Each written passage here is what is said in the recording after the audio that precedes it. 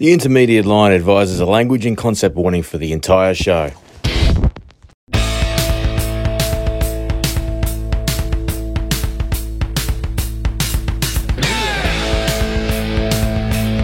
Line is brought to you by nervouswater.com.au. Thomas & Thomas fly rods, Shilton fly reels and Corlin fly lines. Powerpole, total boat control. Ketterfly apparel, from time on the water to you. Beast brushes, we stay in our lane of experience to improve your experience.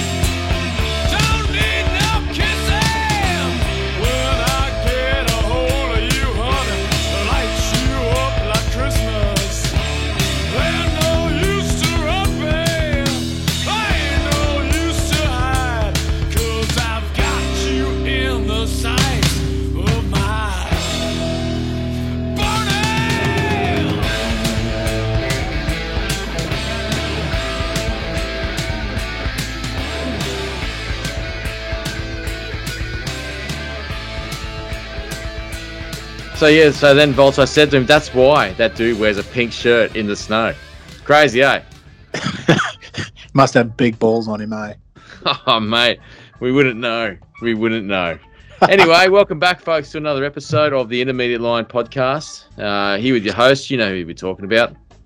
And if you don't, just do a bit of research. It's not hard. Yep. Yeah. Hey, we got a great show lined up tonight. We've got some facts and we've got a great guest on. But during the intro, like, we've got some tips and some tricks to highlight for the listeners. But I want to tell you, I haven't told you this, Vols, but I wanted to share a story about what happened to me. Speaking of t-shirts, mate. Yeah, what? So the other day, I had to go down to the marketplace centre, I guess you could say, or just a little shopping centre in my area where there's little Woolies and stuff. Anyway, so I had to go down and get some printing paper for shipping labels and stuff. And I'm down there and I'm wearing I got this shirt off Al, like that shirt with the design of the guys poling a crocodile. By that I mean like using a crocodile as a flats boat. Have you seen the one I'm talking about? Yeah, that's his new design. Yeah. Yeah, so it's just got a dude on the back with a pole and a dude fishing off the front, like they're using it like they're on a skiff, but it's a croc. Pretty cool design. Yeah. Anyway, so I'm in there and I'm just looking around. I'm just sort of looking at the choices I've got for the paper and stuff, and just sort of I might look like I was staring into space. And this dude just sort of just stands in front of me, doesn't say anything. Funny. I would probably liken him to actually, that show Eastbound and Down. Yep. Do you remember the character played by Don Johnson on that show? Oh, hang on. Was that Kenny Powers' brother?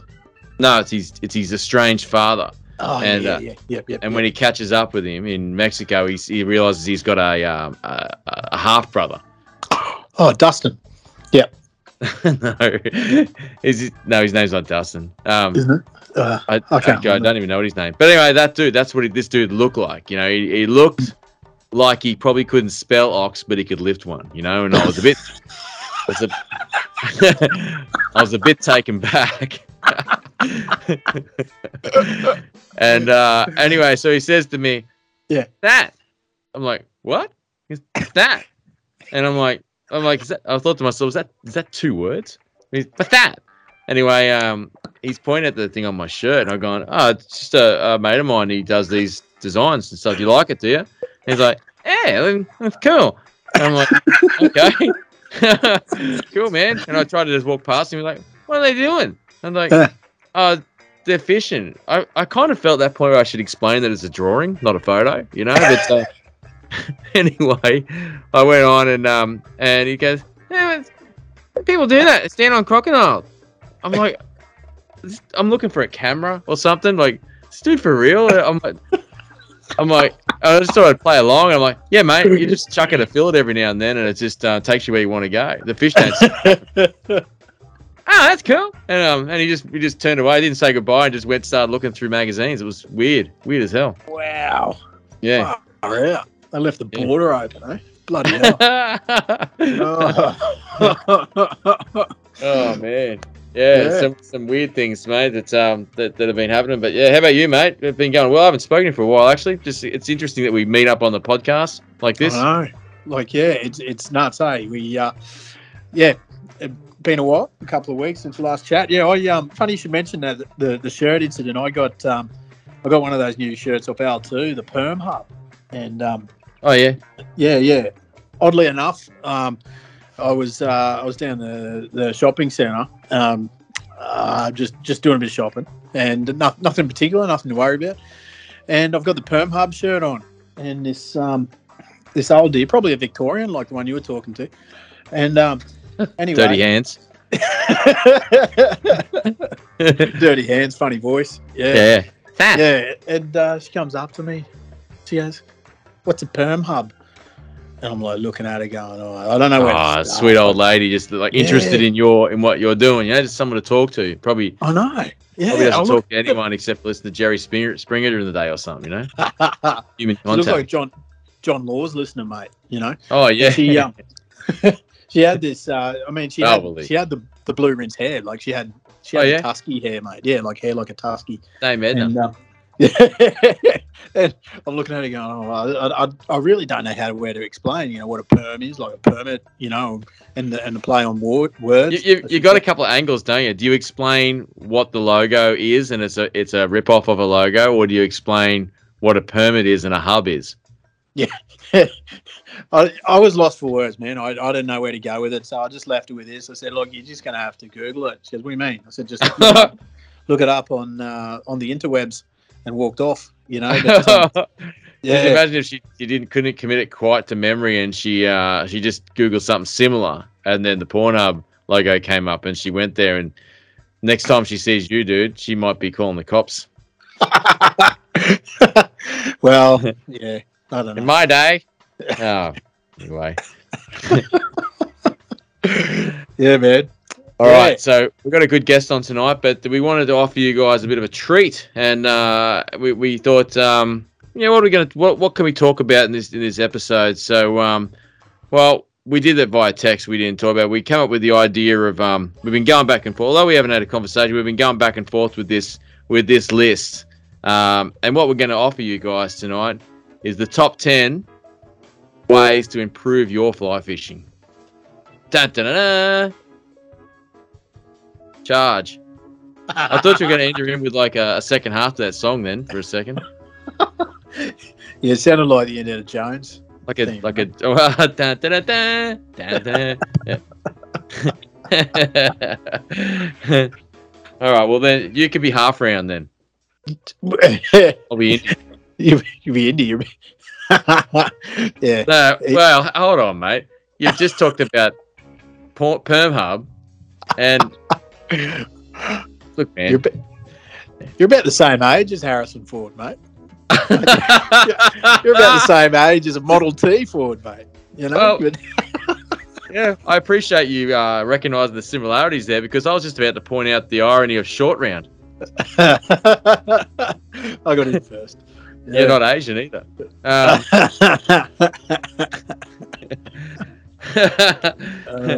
right, so shall we get into this, mate? Before we get the guest on. Yeah, I think so, mate. You might want to check your messages, unless you want you just want to go for all 10. But yeah, go.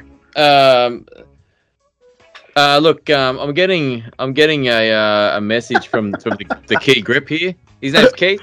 Have you met Keith? He's just across from you right now. He's just in Beast Studios here.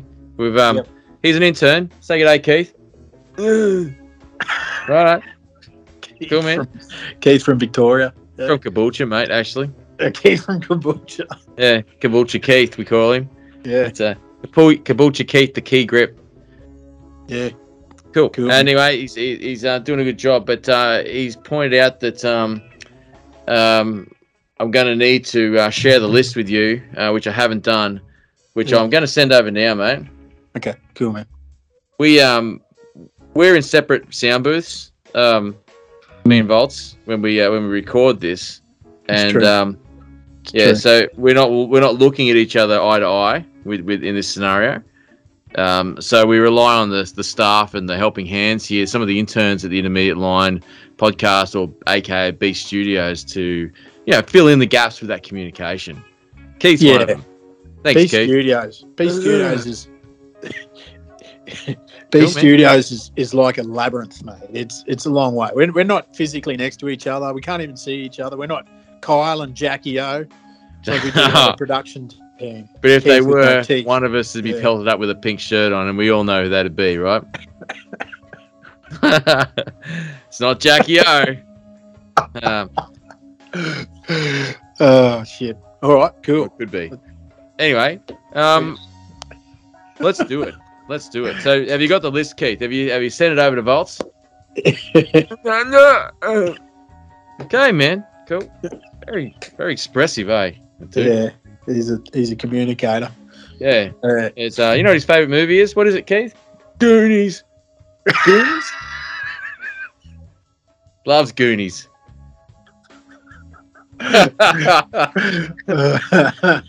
Loves Goonies, mate.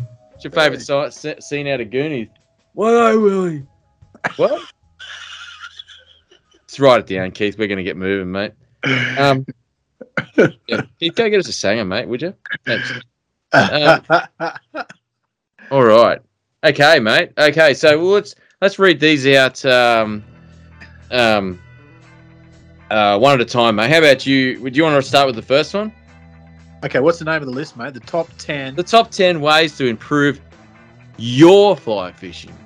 That's right. Okay. Number one. Start to ignore the rod recommendations on the side of the fly line box. That's a good one. It's a good one, mate. And to expand on that a little bit, I guess with what we're talking about is understand grain weights and head design. That's a very salient point. It is definitely a way to improve your fly fishing. I think in this day and age, the quality of rods is pretty high throughout the price ranges and stuff. It really is. I think the one wobbly that comes into fly fishing nowadays is definitely the fly line for sure. I'm in a position where I see it all the time, I guess, in a way, and you don't have to be working in the industry to have people talk about it. I'm sure you got mates you've got mates. Probably could have left that one there, but I'm sure you got a mate who talks about fly lines. But anyway, the thing is, like a lot of people could probably improve it pretty simply like that, wouldn't you say? Yeah. Understand how it loads the rod, and total grains, head length, whatever. Information's out there, but just look past the number on the box sometimes. Yeah. Sometimes what they have on the side of the box is like the rod length, and then they have a suggestion as to its use. For example, 10 weight tarpon taper.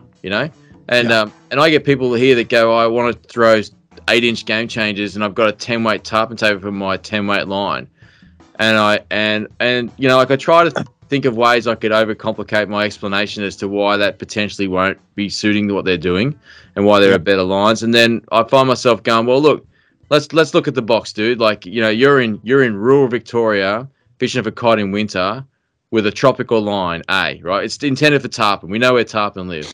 We also know that tarpon are generally, like, the guys that are sight fishing for tarpon and let's say arguably migratory tarpon, that they're chucking like nothing bigger than 2.0. You're throwing an 8-inch game changer, and they're throwing it as far as they can. Probably expecting 70 to 80 feet. In probably calm conditions, and you're throwing an 8-inch game changer 20 feet to a snag. It's not the same line. It's not going to suit you. It might be a 10 weight for that application, but it's not a 10 weight for your application. Yeah. Let that very, very prolific. That's right. Yeah. Probably the number one was quite proficient, wasn't it? Really? Yeah. Well explained. Yes. Yeah. Yeah. Yeah. Number two. Number two. Do you, Let the you wanna read sledgehammers this keep one? coming. Yeah, you want me to read it? No, we'll alternate. Okay, go. I'll do this one. Number two. Learn how to be influenced. That's a really good one, actually, because I see influencers as potentially positive, potentially negative. Listen to us. We're talking about alternating positives and negatives. It's very electrical, very photosynthetic. Yeah, but and we're an equal opportunity employer. We've got Keith here from Caboolture. We're very open-minded. yeah. Um, Yeah. So yeah, but being influenced, I guess that's saying, have a good look at your information sources, find good ones, trust them, and ignore the bad ones. Well, look, there's another way to look at it. Like in this day and age, and rightfully so, a lot of people choose the path of least resistance to learn their fishing based on what they see on social media instead of spending time on the water. I know some great fishermen that are young fellas that have been growing up through social media and have become great anglers just from the information they've received online, right? There's also people that although there's great anglers online, there's also people that are great people anglers, right? And by that I mean there's people out there that are simply fishing for your attention, who have no intention of being on the water or actually fishing at all. It's a bit of a trap, that one, for new players, and I think that's by the time you work out, hey, I've been wasting my time in pursuing that direction. When I look at it, and something I never noticed in the first place is that fuckwit doesn't even have a fish that he's preaching on about catching. Uh-huh. I'm sure it's in all industries, but in this one, we just advise to be smarter about how you're influenced. Be influenced, for sure. There's nothing wrong with admiring what other people do and learning from what other people do, but just be smart about it, and it will definitely improve your fishing, I reckon. Sure will. Yeah. Yeah. Oh, what's number three, Vols? Oh, sorry. Please continue as much as you like with that. I don't mean to cut you off. What were you about to say? No, I was going to say just be analytical and with your thinking. It's we overuse the term "follow the beef," but like if the guy you're being influenced by hasn't got a lot of photos, for example, or none, or might have only started a year or two back, just sort of just, I'm not saying ignore them or summarily ignore them, just take not be friends with them. Yeah.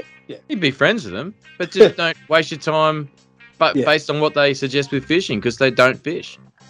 Yeah, it mightn't be good advice, might be great. So yeah, might not be bad, Yeah, I got a friend of mine in Iceland who designs and ties these saltwater flats flies, and he admits he's got no idea about it at all. He just copies other people all around the world. He sees what other people tie and he copies it. Someone makes something trendy and stuff like that, and he's just really good at his photos, and he's really popular online. I don't want to say who it is, but but the fact of the matter is, and the one thing he can't hide from, is the fact that he doesn't catch fish on the flies that he ties or the people that he targets to get followers and likes on social media. It's wild.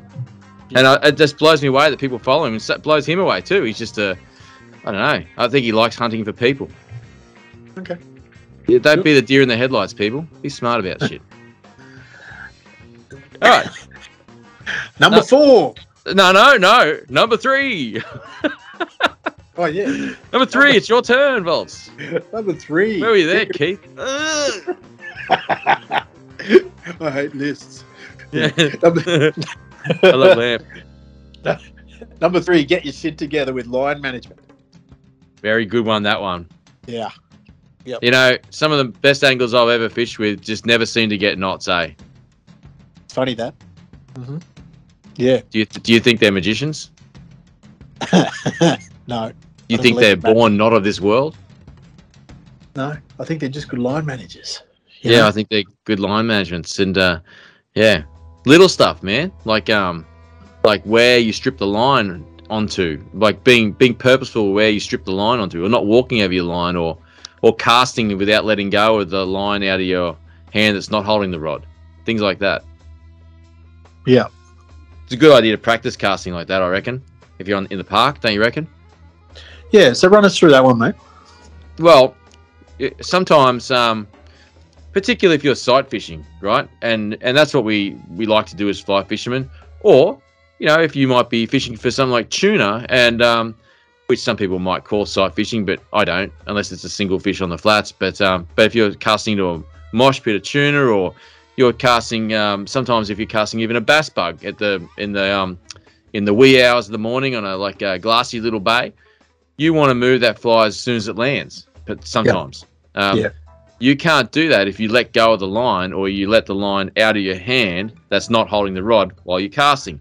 So the idea is to haul, and then just play the circle game with, even if there's no one on the boat, you can give yourself a dead arm if you want to, but just let the let the line run through the OK symbol. That's what I do. Yeah, on the shoot he's referring to, when you're shooting. Yeah, when you're shooting the line comes up out off the floor, or out of your stripping basket, through the OK sign between your index and your thumb finger, and remember, guys, if it's lower than your knee, you're the one who gets hit, or above your shoulder. Okay. Oh God, I can't believe in this day and age people don't play that rule. That's just not cricket. But yeah, get your shit together with line management. That's a really good one. Okay, good one. All right, number 4. Stop fearing the wind. Yes, this is very, very good advice. You're the best. It's going to be a very, very rare day that you go out and there's no wind. All right, so you're going to have to learn to deal with it, or even make it work for you. So that Chris might be referring to casting here, but also boat management, even boat position on a flat, or in a situation. So, but yeah, don't stop fearing the wind. It's a fact of life. You're going to have to deal with it, and make it work for you. Well, for whatever that means to you, you're right. Like it could be boats, could be hair, could be your casting. You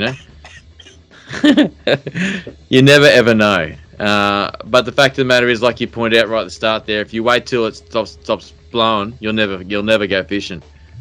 It's a big part of fishing. It's a big part of fly fishing. A lot of experience and great anglers fish in the wind, all sorts of wind. And I think you find the fish are a lot happier in the wind too sometimes. Yeah, I can be. Yeah, they can be. They certainly, they're happier is a good way to describe it. You can get closer to them, that's for sure. It's true. Yep. So if you think you don't cast very far, it's kind of relative, isn't it? On the windy days you get close to them, but you can't cast as far. The fish always limit out your casting, in my opinion. But I wonder about that. Bit of a tangent, I suppose, in that respect. Like whether they probably don't limit your casting. It's just that you limit you're generally trying to get the fly out. Anyway, I'm not gonna do that now. Whew, ADD, what a bitch. Jesus. Number 5. Number 5. Learn the characteristics of a standalone fly tying material and what it does under the water. Yeah, on my list, it doesn't have the N in under, and you did well to push past that one, Volts. Well done. Thank you. I just assumed you were being prolific there. That's all. So, yeah. No, well, I was actually being proficient. Okay. Yep. Yeah, and Anyway, so yeah, man. I think that's a very important one. Yeah. I don't want to do what I do on every other show and go deep diving on materials. You do it. Yeah.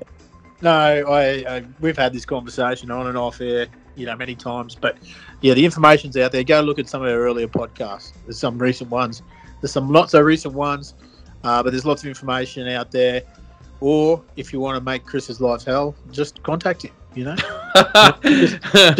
just ring him. I know he doesn't list his phone number on the site, but contact me. I'll give you his number. Funny, you know what, mate? Some years ago, if you did that, you would have scored $100 worth of Chaos cod flies, mate. All right. See how aggressive some people are. Anyway, let's go on to number 6. Number 6. Gangsters, stay hydrated and caffeinated. Yeah.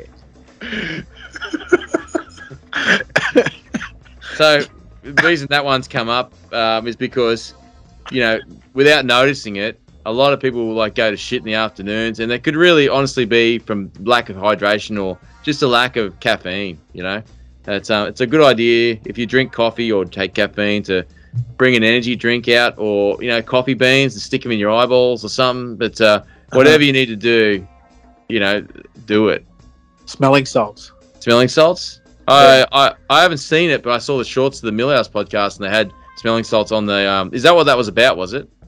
I haven't seen it yet. What happened? Okay. I just saw. I think Nicky put something up on his page, like a clip where they must have smelling salts around the table, and it looked putrid.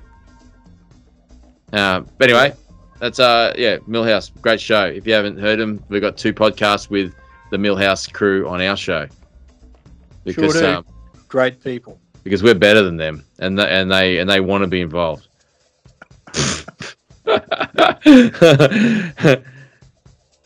You right there, Volts? You want to get back up of your chair?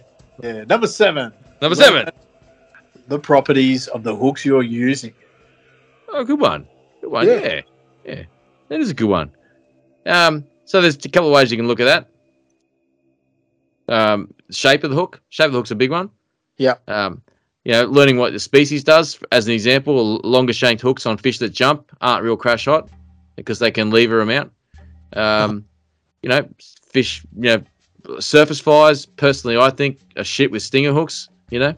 And I know that because like a hook like a B10S was the duck's nuts for a long time, and since changing it, the conversion rate is almost fucking gone 3/4 the way through the better scenario, if you know what I mean. More than half, you know, I reckon. Would be fair enough to say. Right. What's another situation there, mate? Well, there's hook point design. You know, like some of the more expensive brands have pretty fancy designs. Like I was looking at it. I'm not going to mention names, but there's one that's got a spade sort of shape to it. Shaped like an acai berry, right? Yeah. It's got like multiple cutting points. So like, and that I'm not picking on that hook, but there's ones with different shaped hooks and barbs that might actually, cause a problem. Yeah, cause a problem or make a bigger hole and more likely to fall out. Yeah, those spade bits or cutting pieces, I totally. There's no way I'd use them on jumping fish. I just think that the hole that they make to go in, the juice isn't worth the squeeze, so to speak. You know, it's a good idea. I'm sure that there's species that it works for and stuff, but like again, number 7, learn the properties of the hooks you're using. It's just not one hook to rule them all. You know. Yeah. There's just not. You know, I think one of the common things that people know these days, which is really cool to see, is that diameter is king as far as hook penetration goes. You know. Totally agree. I was going to point that out. Yeah, hardmouth fish, and I'm thinking Saratoga straight away. Yeah, you know, or even the cod dudes. You know. Yeah. You know, like it's. I remember having a conversation with. I won't mention this dude's name either, because we're very mindful of people's feelings here. Hey, Keith. And he's just nodding. And I spoke to him, and he was using like these huge VMC hooks, and he was complaining they were bending all the time. And he asked me if I had heavier hooks. I said, man, why don't you use? Oh, look, doesn't matter what the hook model is. Don't want to make it sound like an ad, but it was like half the diameter. He's like, nah, they'll just bend that straight out. I've gone, man. The reason those hooks are bending is 100% because they're resting. They're not penetrating. They're resting on the hook point, and and most hooks will just go to shit if they're levered off the hook point. You know. So he gave it a go. What he had to lose? He was straightening all his hooks, and he found the rate of landing was way higher because the hook had penetrated. Yeah. I've always talked about barbless hooks in particular for fish like toga, and I don't do that for the fish's welfare, although I do have a healthy respect and love for the fish, and I want to see them looked after, but I do that more so I can set the hook on them. You know, and that's a jumping fish, a very aerobatic fish, right? Very aromatic, yeah. Yeah, very aromatic and very prolific. It's proficient at being prolific as well in certain areas. But it's known for throwing hooks, and I maintain that the dudes with trebles and stuff, they get their hooks thrown so much more because they got, more hook points to try and penetrate, and people with barbs, they get their hooks thrown way more with toga. I crush the barbs on all of them before they even get in the boat. Yep. It's the way to go. It is, as the Mandalorian says, this is the way. This is the way. Yep. Okay. Is it my turn? It is, mate. Number 8. Number 8. Stop fucking trout setting. Ooh, that sounded strong and aggressive, man. Well, that's how you wrote it, man. I didn't read out "See you next Tuesday" after it though, did I? So I toned it down. Thank you. Do we really need to? No, just it has a time and place, but yeah, it's called trout setting for a reason. Yeah. Well, but there's you're right. There's a time and place, but there's some species that require it, right? Like trout, for example. I'm sure you can strip set trout with bigger hooks. I've no doubt in my mind, but I think it's the size of the hook that determines exactly the way you set the hook, right? Not the species. That's correct. Yep. Because trout could actually, with the shape of their mouth and their dentition, they could be a savage predator. But they are a savage predator, aren't they? Yeah, they are. They're incredibly efficient. People are hooked on catching them on little, like insects and stuff, and that's cool. That's what they're doing. So, well, it's like sorry, mate, you're right. No, go. I was going to say it's like I remember being I was at Christmas Island one year, and it was the Don who actually introduced me to using size 8 SL45s at the time, and I was like, that was way small. I'd never used anything that small for any fish, in fact, and didn't have a problem getting them to eat it. Had a problem in keeping them buttoned up, and it was because I kept strip striking. I was just ripping the thing out, and I was having we were having a conversation back at the villages there, and old Andos has gone, no, you can't strip set. You got to lift the rod when they eat it. Made a huge difference. Simply just wasn't enough hook bend to find enough any more purchase than just the skin. You know what I mean? Gotcha. Right. So I'd imagine like if you've been sipping wine all night and you're walking down to the river with your elbow patches on and your Scottish tartan cap, and you're using number 22 dry flies for trout. There's no strip setting with that. You just rip it out. You could probably bury a size 22 hook in your own skin and rip it out. Yeah. You could. Yeah. So, hey, relax on the trout setters. Just don't do it on permit or tuna. Yeah. Toga. Uh-huh. It's actually pretty effective on top water too, I reckon. Like for bass or toga. I know you love bass, but you know how people talk about the time it takes before you set the hook on surface? Like you're meant to say, God bless the Queen, and then strike. You know what I mean? God save the Queen, yeah. Is it God save the Queen? God bless the... I feel like I've made that mistake on the podcast before. At least I'm consistent. Or a mate from Gladstone and say, God save the Queen. God bless that dude. That's what's that, Keith? You know him? You know him? Yeah. What? Oh, okay, cool. They must be mates. Yeah, it's interesting, mate. But yeah, no, I had a friend of mine who used to fish for bass a lot, and I used to watch that dude's trout set. Well, I used to hack on him all the time, but God, he just about landed every fish that ate on top. I'd miss everything strip setting, and I had to really concentrate on lifting the rod. It's such a, as soon as you see that crash, it was such an instant reaction to point the rod at and pull the line, But to wait and then lift the rod, like it every time, it was bizarre, Yeah. So such a more effective way to catch fish on top water. Okay, I've always just gone with it's probably the similar effect. Just wait until I feel weight, and then sort of setting. But similar, that'd be the same thing for sure. Be the same thing, yeah. But you're right though. Like it's so energizing when you hear that boof. It's so hard to not yank. Not waste the opportunity. Yeah. That's what it feels like to me. Like you could be plugging away all morning, and like the sun, you can see the sun just sticking its head up over the ocean, the horizon, over the tree line, and the sun's starting to hit the water. And you're like, any opportunity I get, I cannot fuck it. And you're on a hair trigger, you know. And it's so once it hits, you just strip strike and rip the thing out of its mouth. I've done that so many times, unfortunately. Yeah. Yeah. All right. Let's keep going. Number 9. Did you do number 8? No, it's my turn, mate. Yeah, okay, go. Stop casting over the middle of the boat. You are going to make a lot more friends if you learn how to fucking backcast. True. If you care about your mates, you won't be casting through the middle of the boat. Yeah. Yep, exactly. We should get intermediate line podcast stickers that says no casting through the middle of the boat. Yeah, and just so people can have it on their boats, because it's a polarizing thing. I've done it with people on my boat, and they start the cast through, and I go, whoa, what are you doing? They go, what? And I'm like, don't cast through the middle of the boat, man. And they're like, I know what I'm doing. Like, yeah, I'm sure you do. Do you reckon you could just know what you're doing on the back cast then? But you know what? It's worth you learning to backcast. You could be standing on the bank one day and the wind could be on the wrong shoulder, and you'll have to backcast. So just why not do it when the situation arises, so you don't have to pull a hook out of your mate's eye. Awesome. Yeah, that'd ruin the day, wouldn't it? It's a safety thing. Yeah, it's 100% a safety thing. It's people can. No one buries a hook in someone on purpose. And as you know, Thumbelina, these things happen, right?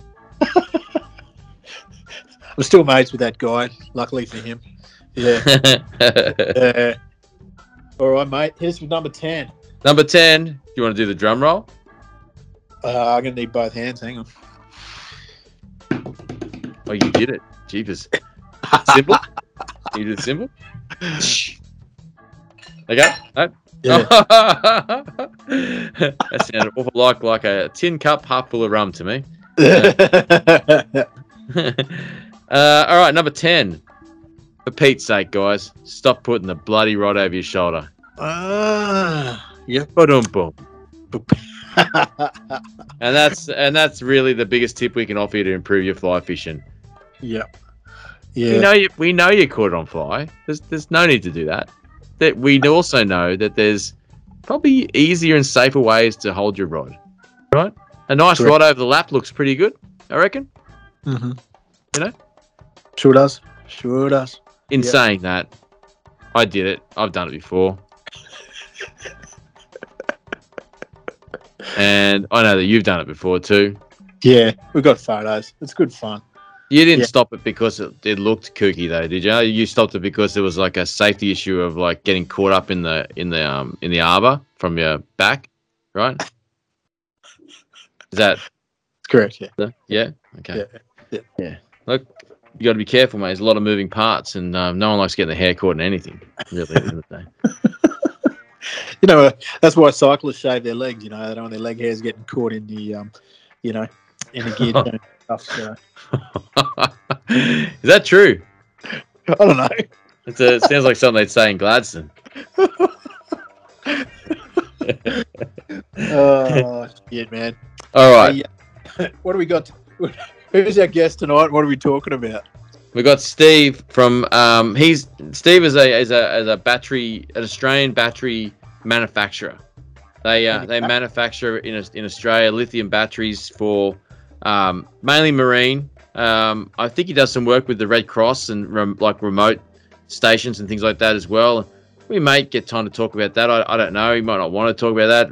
We haven't planned anything like that. But anyway, essentially what he does, he's got a company called Green Marine, and they are primarily a marine lithium battery manufacturer, Australian maker of lithium batteries. Now, what Steve doesn't know about lithium batteries will fit on the back of a postage stamp. He's quite the authority with it. I've had a bit of a brief conversation with him before in regards to it. I just had to up my battery.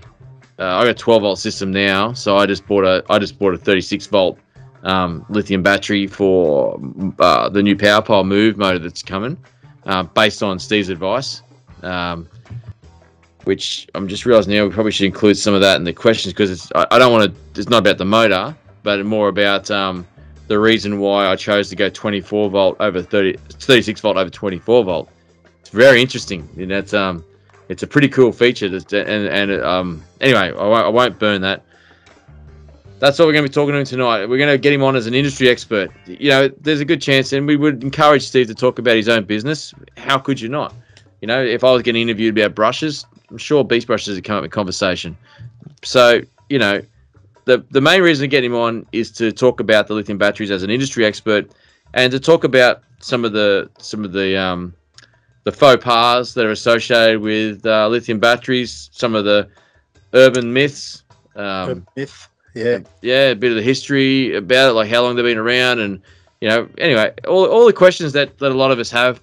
You don't have to go too far to be talking to someone in regards to lithium batteries, and you always got some dude down the pub who knows someone whose battery, you know, started the bushfires in 2020. You know, it's just you're going to learn some interesting stuff in regards to things like that, for sure. Yeah. Yeah. All right. Well, look. How about we get out of this highly entertaining intro.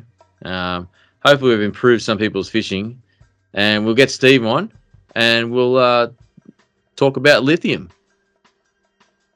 I don't mean the antidepressant, either, just the battery.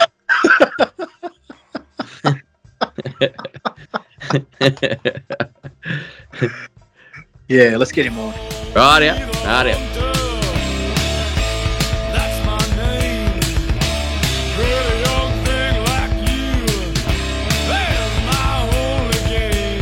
All right, welcome back to the show, folks. And we've got with us Steve Whapham from Green Marine Energy. How are you, Steve? Very well, thanks. How are you, Chris? I'm very well, mate. I don't want you to be confused by my co-host Voltsy in the name. It's got nothing to do with batteries. We both know bugger all compared to what you're about to tell us, mate. So just want to get that done off the bat. Righto. Okay, so... yeah, look, mate, we've got a lot of interest in regards to this. Anywhere we go, we talk to people at events, clubs, comps, even at the boat ramp. You know, the idea of lithium batteries comes up in conversations a lot. I guess we're all staring down the barrel of, if we've particularly got AGM batteries, of looking at a new battery and deciding which way to go. And there seems to be a lot of misinformation in regards to it, which we're hoping to get to the bottom of tonight. We've got you on, and we introduced you in the intro as an industry expert, and to sort of throw a bit of light on that, I guess, you know, it'd be fair to ask you a little bit about yourself and what you do. Yeah, sure. I'll keep it brief, but our company first started was Green Marine Green Energy Limited, which we're doing a lot of humanitarian work, and we still do for the Red Cross in the Middle East. Basically, we're trying to empower humanitarians. So there's 65 million refugees in the world, and most of them don't have power, as well as there's an enormous amount of poverty-stricken or energy-poor people. So that's the sector we're into. And then someone asked us, well, why don't you sell lithium batteries over here in Australia? And, you know, we hadn't really thought too much about it. And we'd looked at the prices and thought it was ridiculous. So, we started to sell, lithium batteries at affordable prices. Cool. And off we went. So you're based in Southeast Queensland? Correct, yes. Yep. And I said in the intro as well that you guys manufacture the lithium batteries, right? Is that right?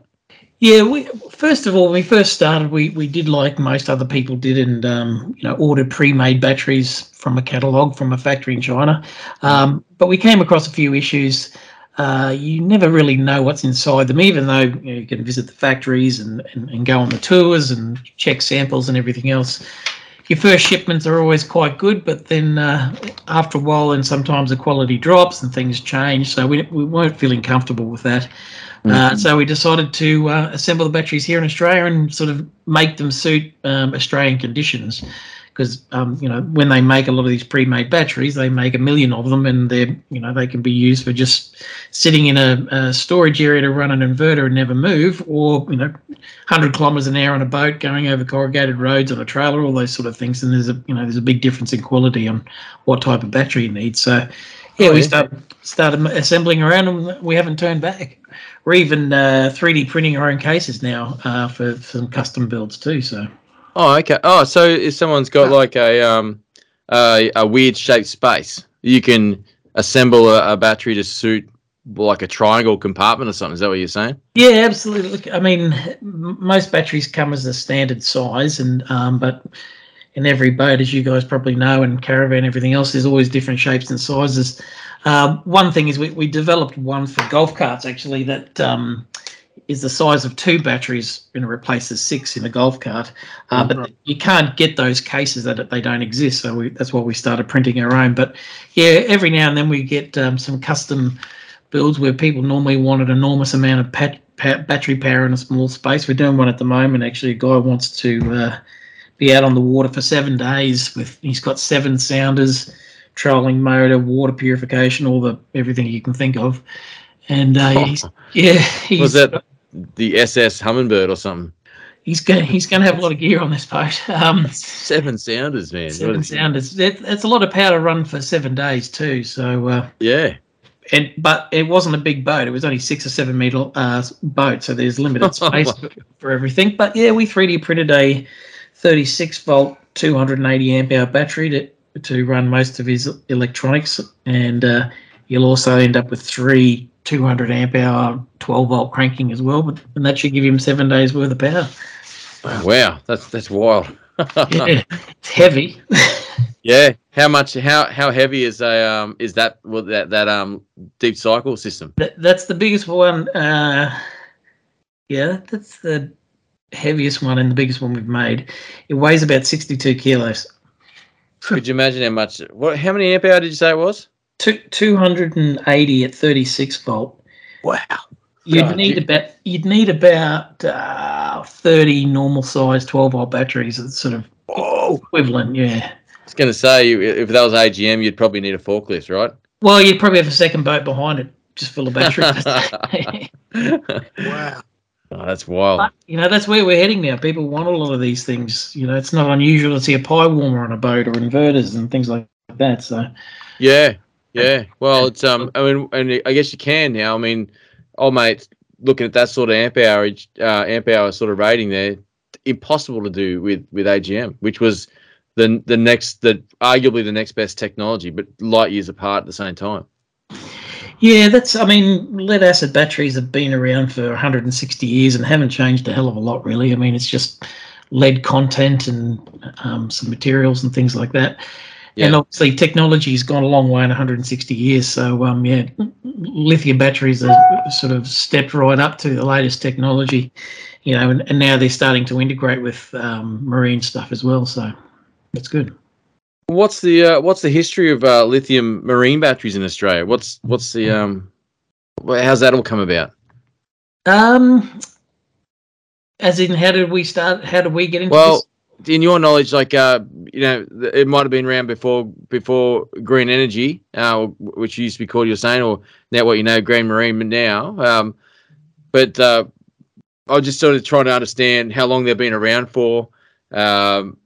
In the early days, in whatever form, like even if because I'm assuming that we're up to LifePo 4 now. That there was 1, 2, and 3, and we're probably going to expect LifePo 5 sometime soon. There's been an enormous amount of different chemistries. It must be one of the most heavily invested R&D products in the world. I'd say battery power, cars, laptops, phone, all those sort of things. Yep. And yeah, there's some claims of everyone's looking for lowest cost, densest power for the lightest and smallest space. That's the ultimate goal. When you get into mobile phones, you go to a lithium-ion battery, which is different to a LiFePO4. It's a very dense energy storage ability, but it's unstable, gets hot when you charge and discharge. So, that's the sacrifice they've had to make. And inside one of those batteries, there's lots of carbon and graphite and product that can catch on fire, I suppose. Yep. Yeah. And LiFePO4 is lithium phosphate, and it doesn't catch fire. It's not as dense. You can't get as much energy in the space, and it's a bit heavier, but it's totally stable. Like, it doesn't catch on fire or burn or anything. So that's why we use it in the marine application. But yeah, lithium. Everyone just sort of says lithium, and that's quite a broad word now. Yeah, no, absolutely. I need to apologise for that bad joke, Steve, that you just very nicely didn't correct me on. It's been a running joke on the podcast for a while about calling them LifePo 1, 2, 3, and 4. We know it's lithium phosphate, or lithium iron phosphate, and that's the chemical symbols for it. But we're idiots, mate. I can't really put it any other way. We're not smart people. I think you got away with it. I don't know why you best. Well, I don't want people to think that you're feeling sorry for me by not picking me up on it. Yeah, I thought like that now. I thought it was very humanitarian of Steve to let just to brush over that. Yeah. Speaking of great humans and fire risk, it's really pleasing to hear that LifePos are it sounds like it's almost impossible for them to initiate a fire. But with that in mind, I mean, part of me was hoping that, the spontaneous combustion myth was maybe true for the lithiums inside jet skis. Well, actually, it's surprising. A lot of jet ski guys don't seem to go the lithium. They, I don't know why, but they're not that popular. But maybe their wiring will cause the fire that you're looking for. We could put a heap of Samsung batteries in jet skis, right? Yeah. Technically, right? I think that'd be a pretty good use of those for sure. So, like Volty was alluding to there, do you want to talk about this? Because this is the big thing, right? That people talk about lithium batteries, they associate it with fire, and from conversations we've had with you, we know that that's greatly unfair for sure. So, do you want to talk about that, mate? Do you want to talk about the lithium batteries and the risks associated with fire, if any, or whatever? Yeah, absolutely. Look, I mean, I'm quite an advocate for this. One part of it's part of my business, but there's a lot of information. We've grown up with the boat that had nav lights, the X battery from the HQ hold, and that was on its last legs, and that's all we had. Mm-hmm. Now we've got boats with multi-voltages, computer screens, sonar, sat nav, you name it, water purifiers on there, and all of a sudden we need a different power source. What we haven't got our heads around is that how important wiring is. And wiring is also expensive as well to do in a boat. So, if you want to rewire your boat, you're looking around you won't see any change out of $4,000 to $5,000, I should say, depending on your boat. Wow. And that's not very interesting to get your wiring replaced. Buying a new sounder or a trolling motor, that's pretty awesome. But replacing your wire isn't as much fun. But it's even more important now that we've got so much valuable equipment on our boats. We've got to protect it. So getting back to I understand what you're saying there. What you're basically saying, which I want to dig a bit deeper on, is that a lot of the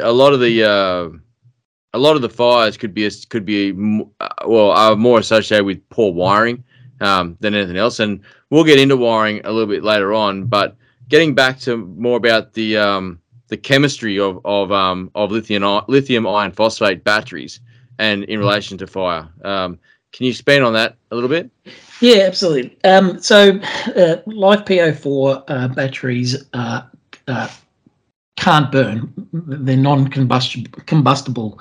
From a recycling point of view, they're actually environmentally friendly in the sense that they don't break down into a liquid, they break down into a solid. So they're highly rated in the recycling side of things.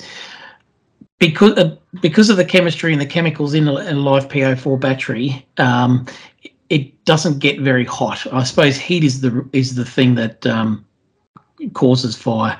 The chemicals they use in phosphate, things like graphite and cobalt, they're very flammable chemicals. Phosphate, there's only about 10% lithium in most batteries anyway. You may not have known that. Oh, wow. Didn't know that. Yeah. No. And it's non-combustible as well. So if you look at the Samsung, that's the one we all know about, I suppose, the Samsung phones. Mm. They sort of said they had some lithium battery issues. Who knows if the chemistry is mixed up? But in a phone, you have a lithium-ion battery, which has the cobalt and the graphite and generates a lot of heat when it charges and discharges. What it does, though, is melts anything that's around it. So if you have if you have undergauge products or mismatched devices and you're pumping too much power in them, that's how the fire starts. Generally speaking, they don't self-combust just sitting there. It's the only time that there's any issue with fire is when power is being put through the system. Now, in any battery, a lot of the times it's when you're charging a battery where you're going to have the most issues because you're actually pumping power into your system. When the system's running, if it's designed right and running correctly, there shouldn't be any fires. It can only ever be through bad design and mismatch of chemistry, I suppose. Okay. So, well, that's interesting. So, just I don't mean to be the great recapper, but you said right at the beginning of this, I can't remember the words you used, but you basically said that they cannot catch on fire. Like they won't. A battery sitting by itself in the open or in a boat or whatever can't catch on fire. No, a live, and they're not combustible either. Yeah, a live PO4 battery, you can shoot a bullet through it, you can run over it, you can submerge it underwater, you can do all those things, and it'll actually still work. Wow. Yeah. So you've also pointed out there's like it was obviously a shock to myself and Volts when we heard there was 10% lithium in these batteries. In addition to that, I'm sure people would be probably surprised to even hear that there's different types of lithium batteries, because the word lithium groups all lithium batteries. Again, it's hard not to talk about lithium batteries without calling them lithium batteries. So it's very interesting, and I think that's one of the things that I was excited for he talk about on the show tonight, because as you know, being in the industry, I'm sure you would hear a lot more than we do that people talk about that. We've got a lot of listener questions that we're going to get through at the end of our questions, and some of them, are about that. It's a pretty big concern for a lot of people. You hear rumors about insurance companies not having anything to do with lithium batteries and stuff like that, and I've always, when I've spoken to my insurer, and so like a Club Marine or something like that, they don't care about it. They insure it. They don't talk about anything like that at all. It's have you heard things like that as well? Look, there's a ton of different rumors around the place. I mean, I certainly can't speak for every insurance company, and they do look for ways to get out of not covering things. But as far as I'm aware, there is no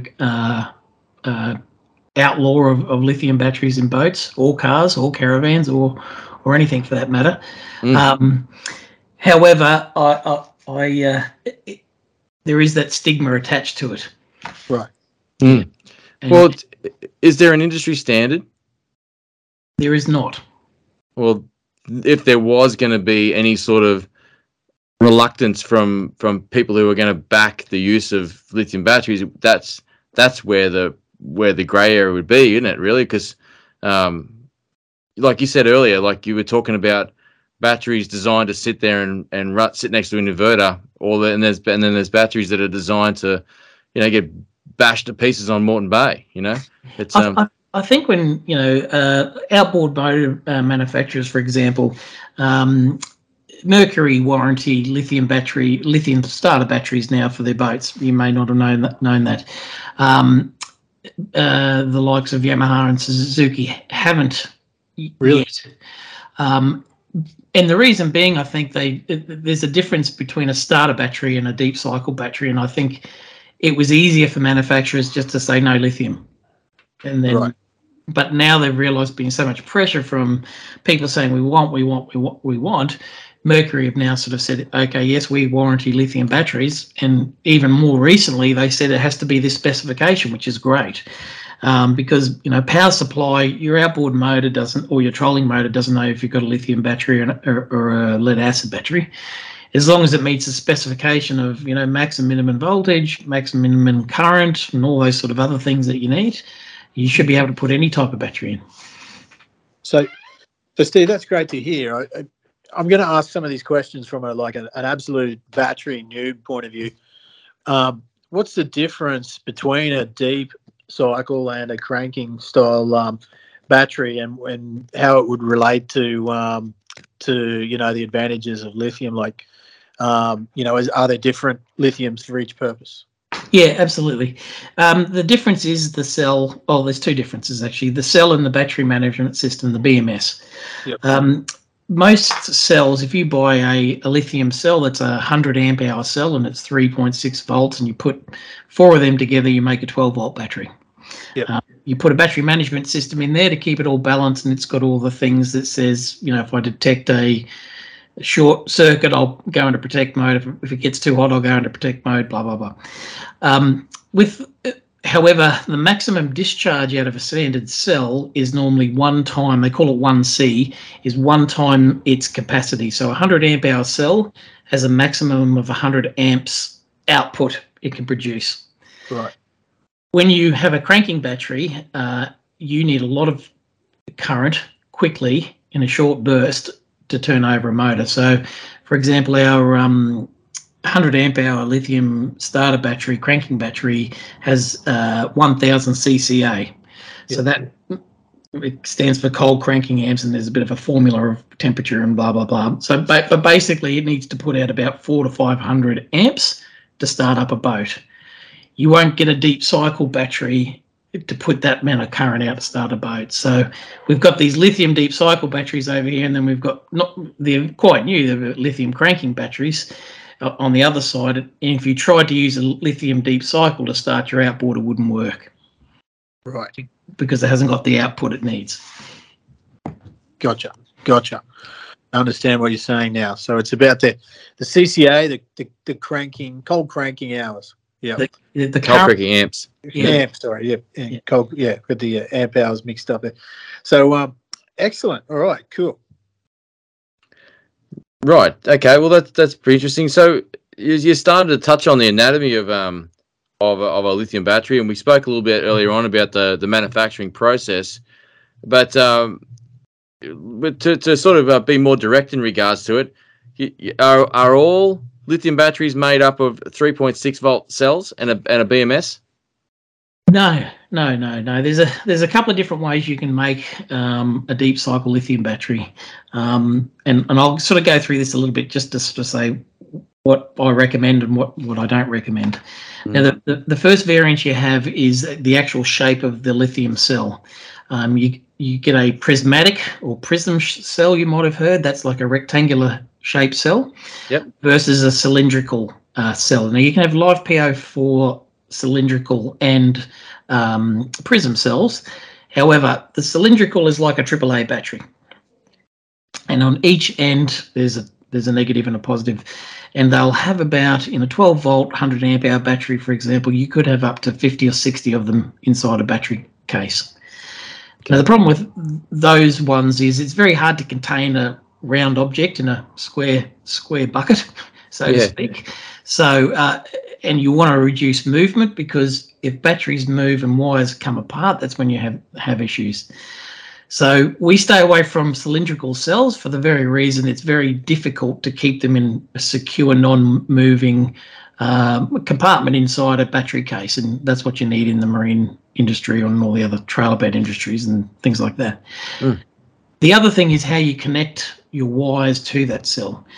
Now, the large factories that sort of push lower cost batteries, all those batteries are made in a factory, and they have robotic soldering irons that zap all the connections together, and they put it in the case. Now, the problem with solder is it's made up of lead and a whole heap of other chemicals. Chemicals. Tin.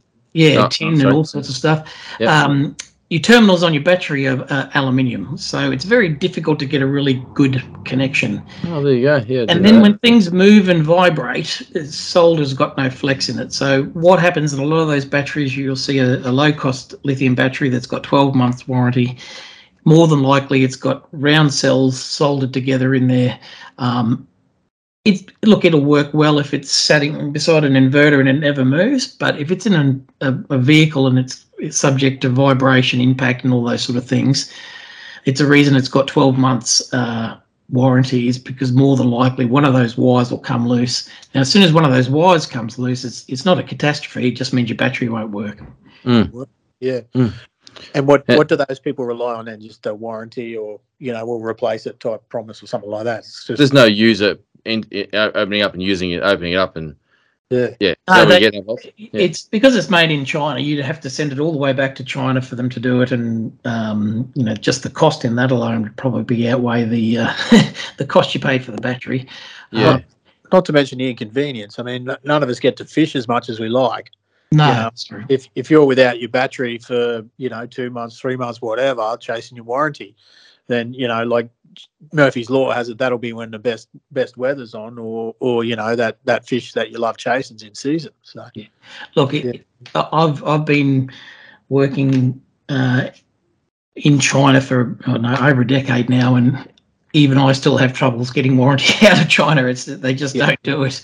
What a lot of companies will do they'll factor in a breakdown level, and they'll add that into the cost of the product. So if they did have 10% of them break down, well, it's already covered in the total cost or something like that. But just like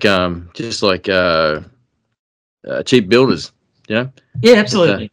Yeah, that's interesting, mate. It's you certainly don't get if you buy cheap lithium, you really need to understand that it's not set up for lots of movement, so buy accordingly.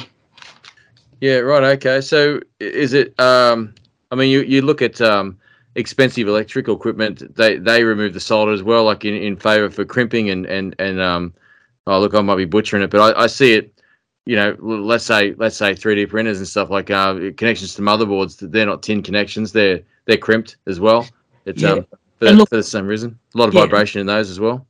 Absolutely. I mean, all circuitries in your computers and everything else, they print those circuit boards now, so they're in a big, like a insulated plastic thing, and it's green and it's got little dot points and everything else. It's all printed. It's not the piece of wire and solder anymore, because it's very unreliable, but two, it's hard to get right too. I don't know if you guys have ever soldered, but I've done it a bit. Yeah, it's tricky.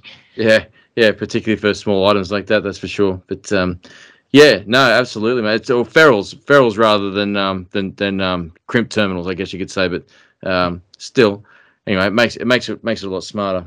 That's for sure. Yeah, so try to stay away from the cylindrical cells if you're going to put it in a moving object. The next thing to consider, if you're in the marine environment, we recommend that the battery is at least IP67 waterproof.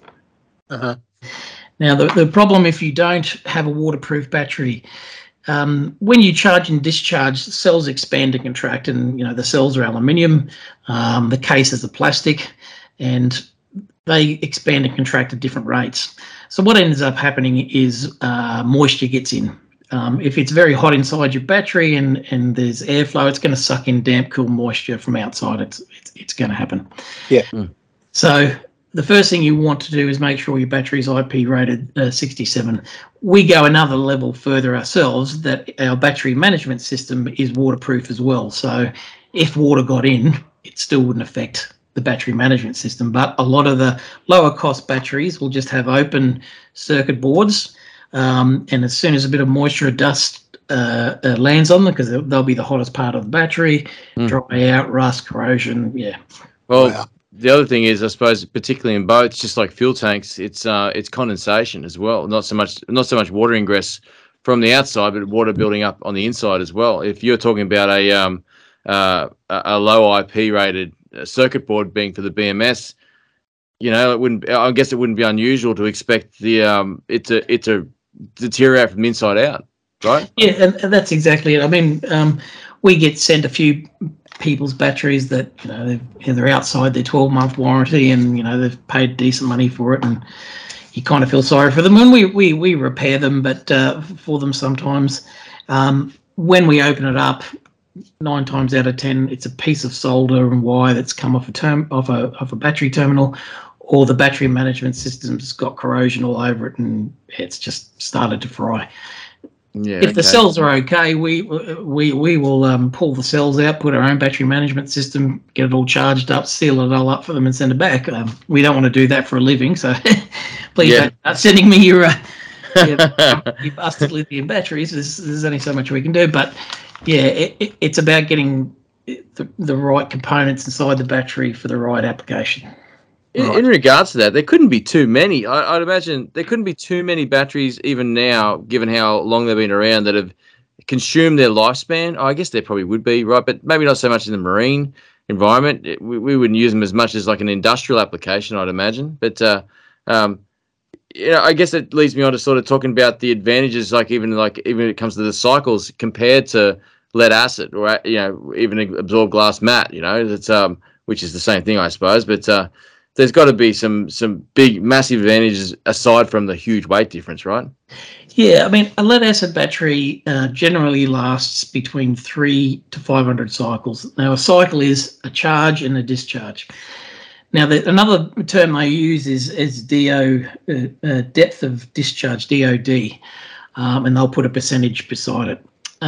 So if you flatten a battery every time and then recharge it fully every time, you'll have a shorter life, whether it's lead acid or lithium batteries.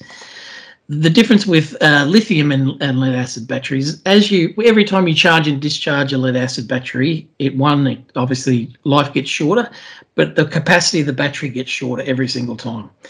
So by about 3,000 to 5,000 cycles, that battery is at 40% of its original capacity. Wow. So, and that's when you notice it doesn't last very long, or it doesn't start, or all those sort of things.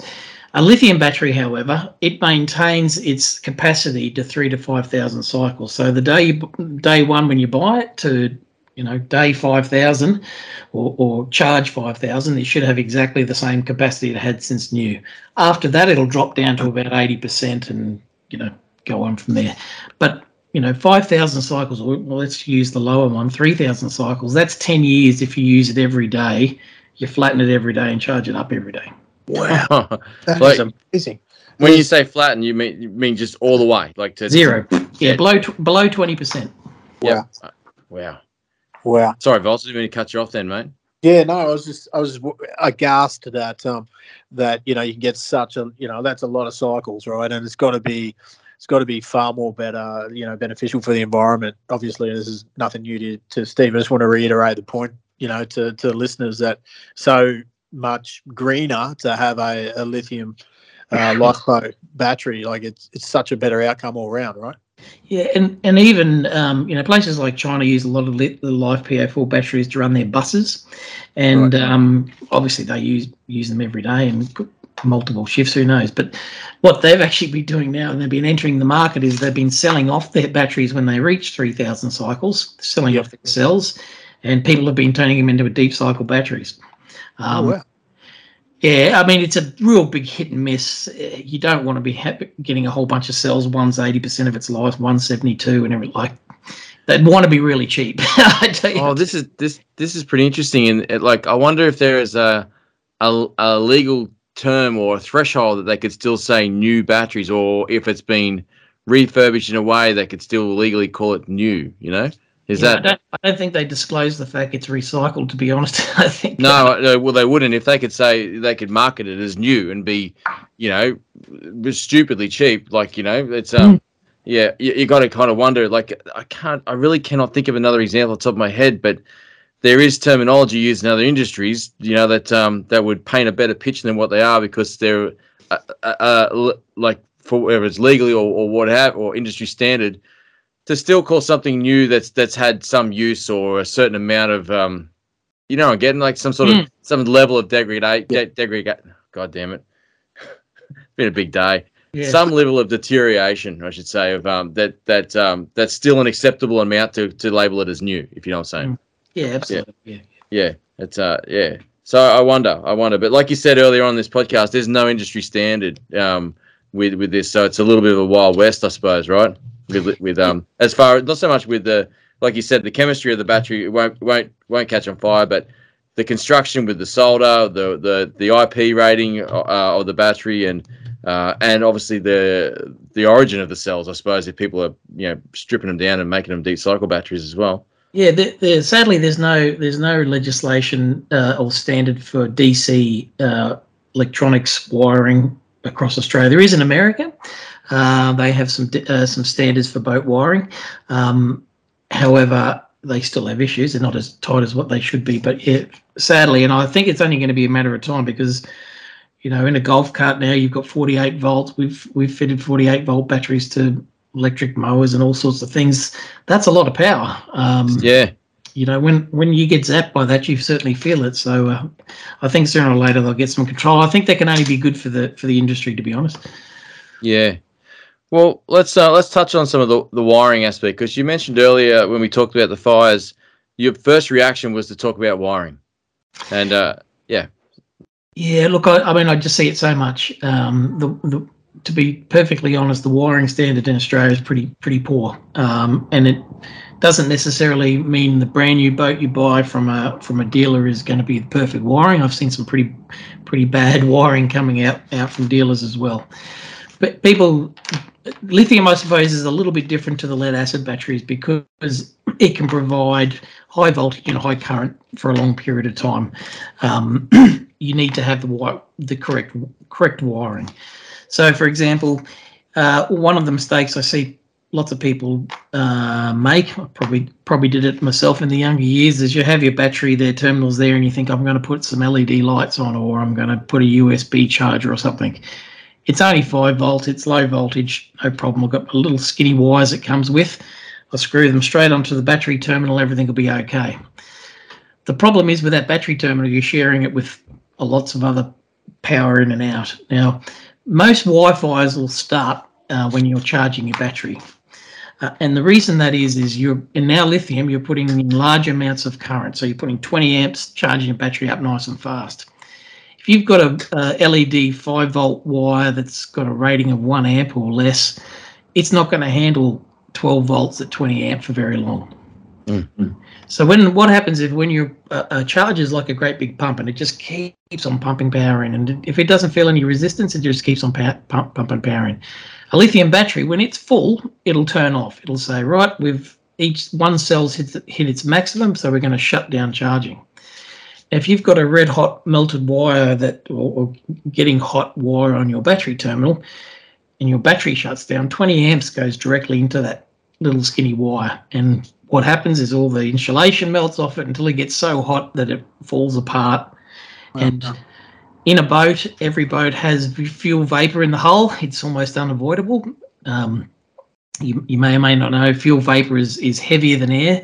So when you're filling up your fuel tank and you see all that vapory stuff come out the nozzle, what that is fuel vapor, and often it'll sink straight down. So sometimes it'll sink down into the hull of your boat, sometimes it'll sink outside.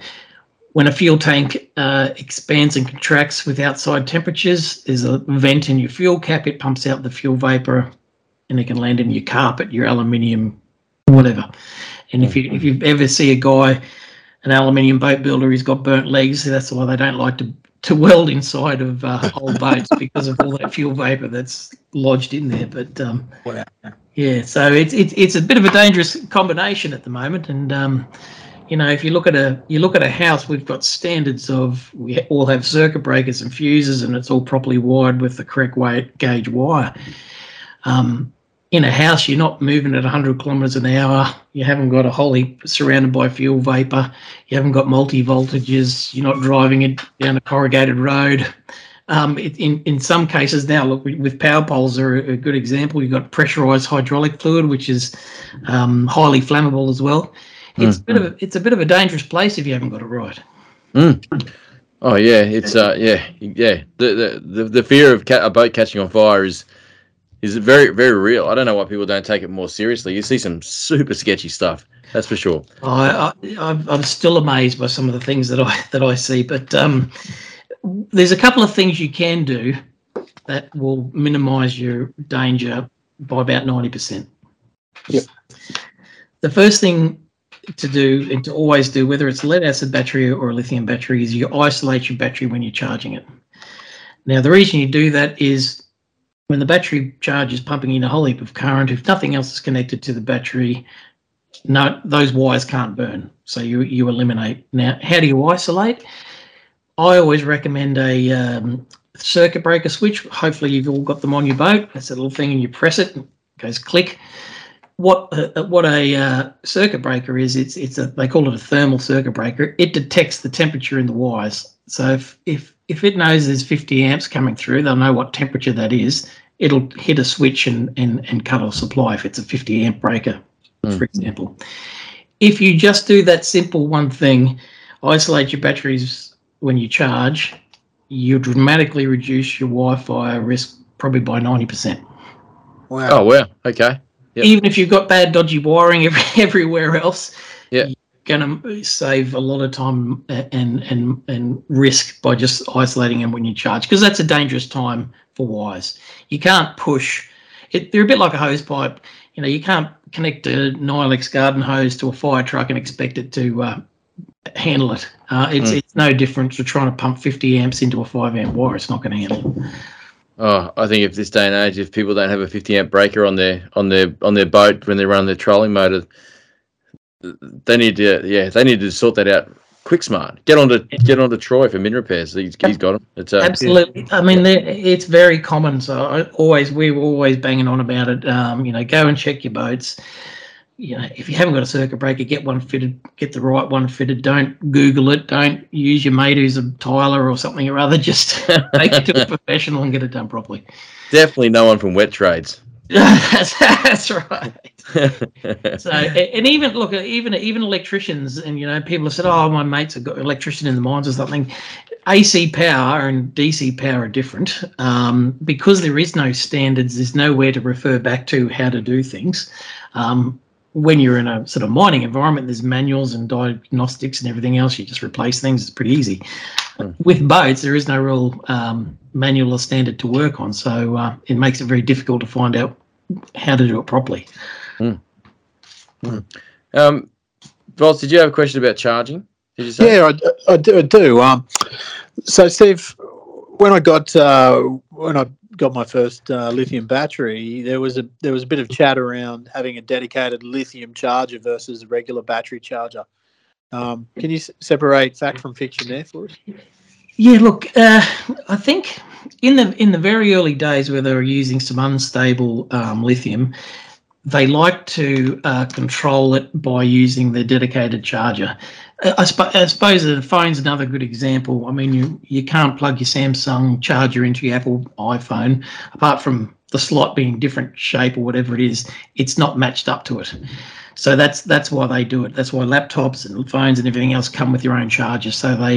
And what happens in a lot of those cases is the battery management system is actually controlled in the charger. Because they don't want that inside the mobile phone, they put it in the charger to manage charging. But when you're coming to a deep cycle battery, you don't know what it's going to be connected to. So the charger is a basic pump that just pumps things in, and the battery management system manages the charge, how much current's coming in, what the temperature is, and everything else. Did that answer your question? Or no, I think your question was the difference between specialized chargers. Yeah, that's right. So now, any battery charger, as long as it's the right voltage, like 12-volt charger for a 12-volt battery, can charge a lithium battery. The difference is a lead-acid battery only goes to about 13.5 volts. So when it reaches 13.5 volts, it stops, because in a lead-acid battery, there's no BMS. A lithium battery needs about 14.6 volts to fully charge it. So whilst you can use a lead-acid battery on a lithium battery, it won't fully charge it. Now, one of the things they have now are smart chargers. Now, what smart chargers were designed to do for lead-acid batteries, they can only take about 5 amps an hour. So you have to charge them slowly. If they get too hot, that's when everything goes wrong. So a 5 or 7 stage charger basically means it might pump in a whole heap of current, 7 amps to start with, and then 10 minutes might go, it drops down to 2 or 3, lets the battery cool down. Then it might jump back up to 7 and blah, blah, blah. And that's the 7 stages. Lithium can take 100 amps, and it can take it from the moment you connect it to the time it's finished. Most chargers slowly ramp up and then slowly ramp down, but that's the difference. It's the amount of current that they can handle. That's very interesting. That's really good to know. Yeah. So be careful with your chargers. You need to really read the instructions. Some chargers have float and cycles, and they don't actually get up high enough to charge the battery. So you think you might have your battery on charge, but it's just sitting there not on charge. So you don't need it. But the reason they say that is because lithium chargers have high voltage. Gotcha. Mate, let me ask you about having lithium AGM in the same network. Yeah, look, that can be a bit tricky because of that voltage difference. If you connected a 12-volt deep cycle lithium to a 12-volt deep cycle lead acid, the lead acid will get charged to 13.5 volts, and it has a standing voltage of about 12.5 when it's new. A lithium can get charged up to 15.4 volts, and has a standing voltage of 13.2. So when you put them both together, and this is where it goes wrong with DC to DC chargers, DC to DC chargers determine what battery gets power based on the voltage level. So it'll always determine that the lead acid battery is flat and the lithium is full. Now, because lithium maintains the 13.5 volts till it's about 90% empty before it starts to drop away, it can have 10% left in the battery. It's still reading 13.5 volts or something or other, and your lead acid battery you've had for a couple of years is sitting around about 12. The DC charger will just keep on putting the power into the lead acid battery to try to keep it charged. So that's why it's not great to have them both on the same network. There is some good charging systems out there now that are sort of managing that, but I always recommend people, if they're going to go lithium, go full lithium, or just stay with full lead acid, because you can't really mix them very well successfully. You'll find yourself caught out with a flat battery more often than not. I mean, people don't actually realise that some of the voltage VSR switches, you can turn your battery switch to one battery, but if it's got an inbuilt VSR and it detects that your other battery is low, it'll switch power to the other battery. And if you've ever had one of those switches and you find it, hang on a second, I've got two flat batteries, how did that happen? It's because it's switched behind the scenes, you didn't know about it. So, stay away from VSRs if you can, and only mix lithium and lead acid on there if you can control the charging. Okay. Yep. Excuse my ignorance, mate. DC charge you're talking about from the engine, is that right? Engine, yeah. So from the alternator to the battery in DC current, yeah. Yeah. Okay. Gotcha. I think we've got a listener question about that. We will touch on that again when we get up to it for sure. I heard along the grapevine people talking about trying to get increased voltage from like to 36 volts from a 12 volt via an inverter. Yes. There's, now most sounders can be up to 30 volts. Trolling motors are all pretty much 24 to 36 volts now, which doesn't leave a lot of use for a big 12 volt system. You can convert power voltage up and down. So you can convert 12 volts to 36 volts and then vice versa using it. They call it a DC to DC converter. The problem with converting 12 volts to, say, 36 volts is there's only so much you can do. The maximum that you should probably do is about 36 volt, 50 amps. 36 volt at 50 amps is actually 12 volts at 150 amps. Now, 150 amps at 12 volts is a lot of current. That's very hot. You need big solid wires. Sadly, most 36 volt trolling motors need at least 60 amps of current to hit their maximum speed. So converting 12 volt to 36 volt, I mean, it works, but it probably only gives you 80% of the power that's available in that device. Right. And you think it's a bit of a cheeky way to do it, really, I guess you could say, but I guess if you were in a remote location, and I don't know what the situation would call for that, you're saying it's possible, but it's certainly not ideal. No, and look, you can't really you shouldn't be able to, I should say, link three 12-volt lithium batteries together to make 36 volt. And the reason being is the battery management system in a 12-volt battery says I'm a 12-volt battery. So if you were to take 36 volts out of that battery, it should go into protect mode. Now, there is a few batteries on the market that claim that you can connect them in series. What they've done is just taken away the safety restrictions of maximum minimum voltage to allow it to happen. It's sketchy. It's big time sketchy. The other thing is too that your first battery will go flat the quickest, and when one battery goes flat, it'll shut the whole system down. So the other two 12-volt batteries you might have connected in series might still have 40% or 30% left in them. The downside again is then that first battery is the first one to get fully charged again. So going through cycles, the front battery will wear out quicker. Right. The second battery or the last battery will wear out second, and the middle battery won't. So whilst you think, oh great, I've got three 12-volt 100 amp hour batteries I've connected in series to make 36, and I've got 36 of the 100 amp hours, that's terrific. Reality is you'll probably only use about 70% of that, because as soon as the first battery goes flat, it shuts the whole system. They don't talk to each other. So, so if you were going to do that, technically the difference between the cells in a single unit is the BMS, and hypothetically, which I'm sure you can't do this, but you would need a BMS to manage all three batteries, right? That's correct. Yeah.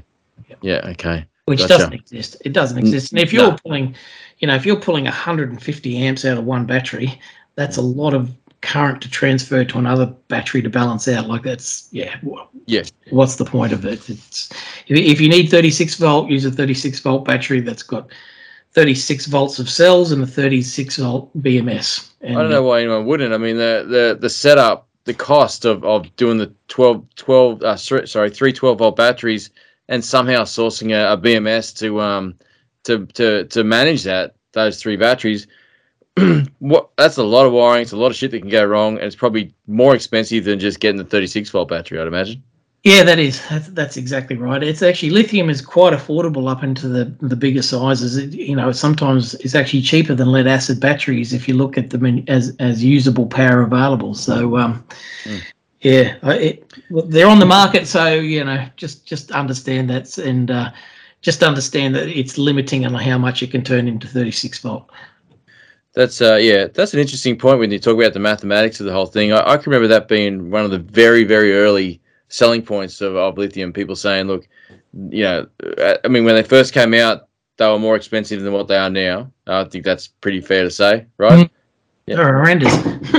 But people were saying along the lines of like, you'll go through 4 AGMs in comparison to this one battery. So I mean, the cost of that works out. I think even like with the cost of electricity to charge now, like you can charge a battery much quicker as well, can't you? With which you just explained, but the time difference it takes to charge an AGM, sometimes you sit them overnight and they don't charge up. Like on say a 10 amp charger or something like that, which is pretty common with 12 volt. That's probably not fair to say either, but 10 to 20 anyway. They're a lot faster to charge, aren't they? Really? Yeah. What a lot of people don't also understand about lead acid batteries is you can only really use half of the power that's inside it. When a lead acid battery discharges, it drops in voltage. So that means the current needs to go up to provide the watts to run the appliance. When the voltage of lead acid battery gets too low, it's still got 50% capacity or 40% capacity in it, but there's not enough watts to drive your appliance. So for a trolling motor, for example, a 36 volt trolling motor will need about 2,000 watts of power. That's 36 volts times about 60 amps. If you've got three 12 volt batteries that are all sitting on 10 or 11 volts, it just shuts down. It just can't convert enough power to run the device. So, and then you'll often hear people say, if you've got a 12 volt lead acid battery, you only need a 12 volt 50 amp lithium battery. That's kind of correct. With the lithium battery, you can empty the whole damn thing down to zero, no problem whatsoever. Won't do it any damage, and you'll use all the 100 amps that's available in the battery. Lead acid battery, you'll only use 50 to. When it's brand new, you'll probably get 60% of it. Obviously, when it's quite old, you're going to get much less. Well, that's interesting because because I wanted to steer the conversation towards trolling motors right now, and I wanted to compare. You just said earlier that like a lot of, and that's right, a lot of trolling motors and electronics in boats and stuff are going to 24 and 36 volt, as opposed to 12 volt. Particularly some of the new motors, but that are coming out. What are some of the advantages of going that high voltage for trolling motors? Why are they doing that? Well, because these motors are getting more and more powerful, they're larger in wattage. Exactly the same as a inverter you might put in your caravan or your camper. 12 volt, you shouldn't be pulling any more than 100, 150 amps out of a battery, because after that you need really big cables. There's a lot of temperature and everything else. So if you've got a new trolling motor, a brushless trolling motor like the power pole there, it's probably pushing out 2,000 watts. They understand it runs better if that motor is kept cooler. So the way you keep electrical components cooler is you reduce the current.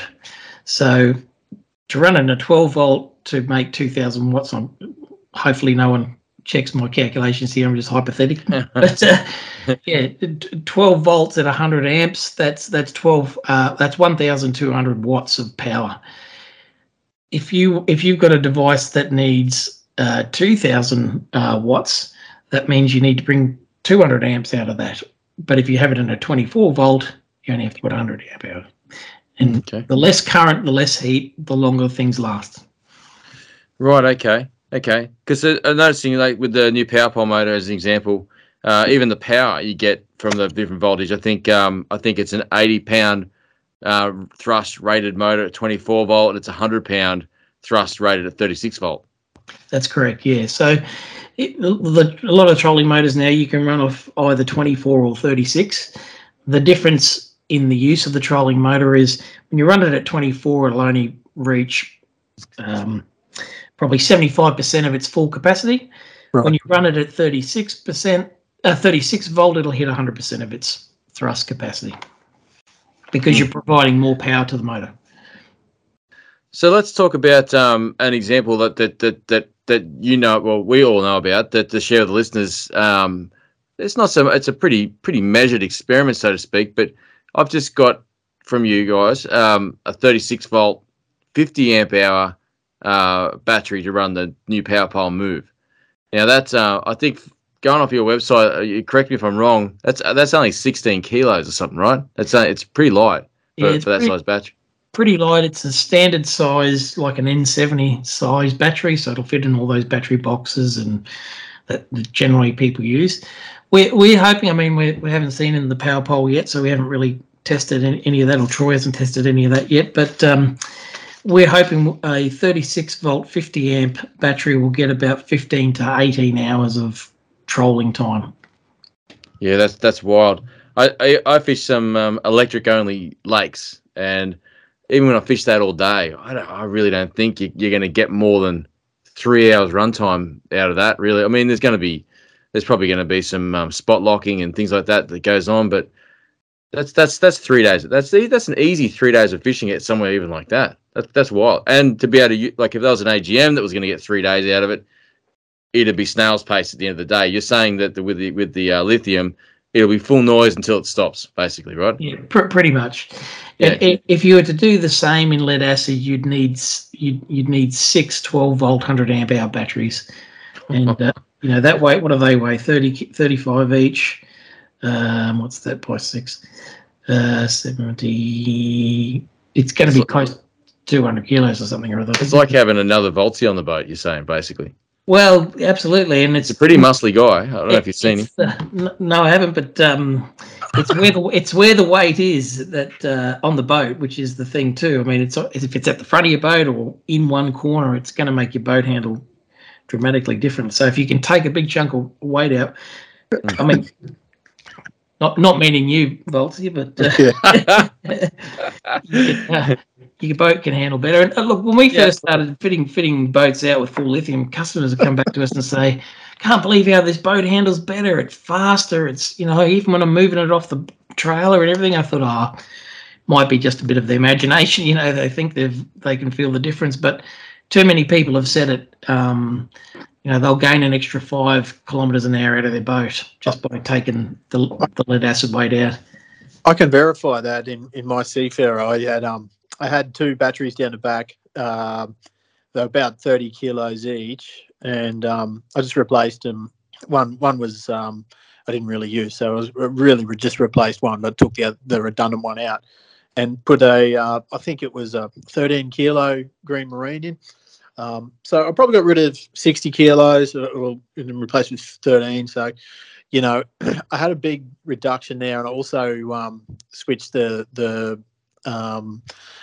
batteries for the electric up the front out as well from lead acid, and they were big ones, 120 amp hours or 110 or something like that.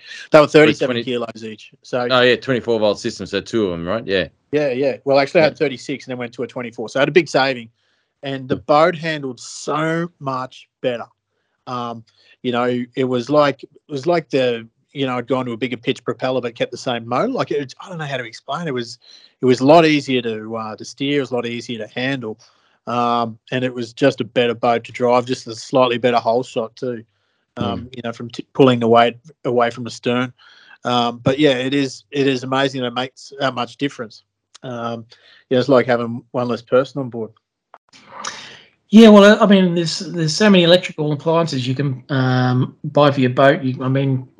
When you had one sounder back in the day, that was okay, and if you had 2, you're a bit of a knob. But now we keep seeing people with 5 and 7 sounders on. That's a lot of power that you need.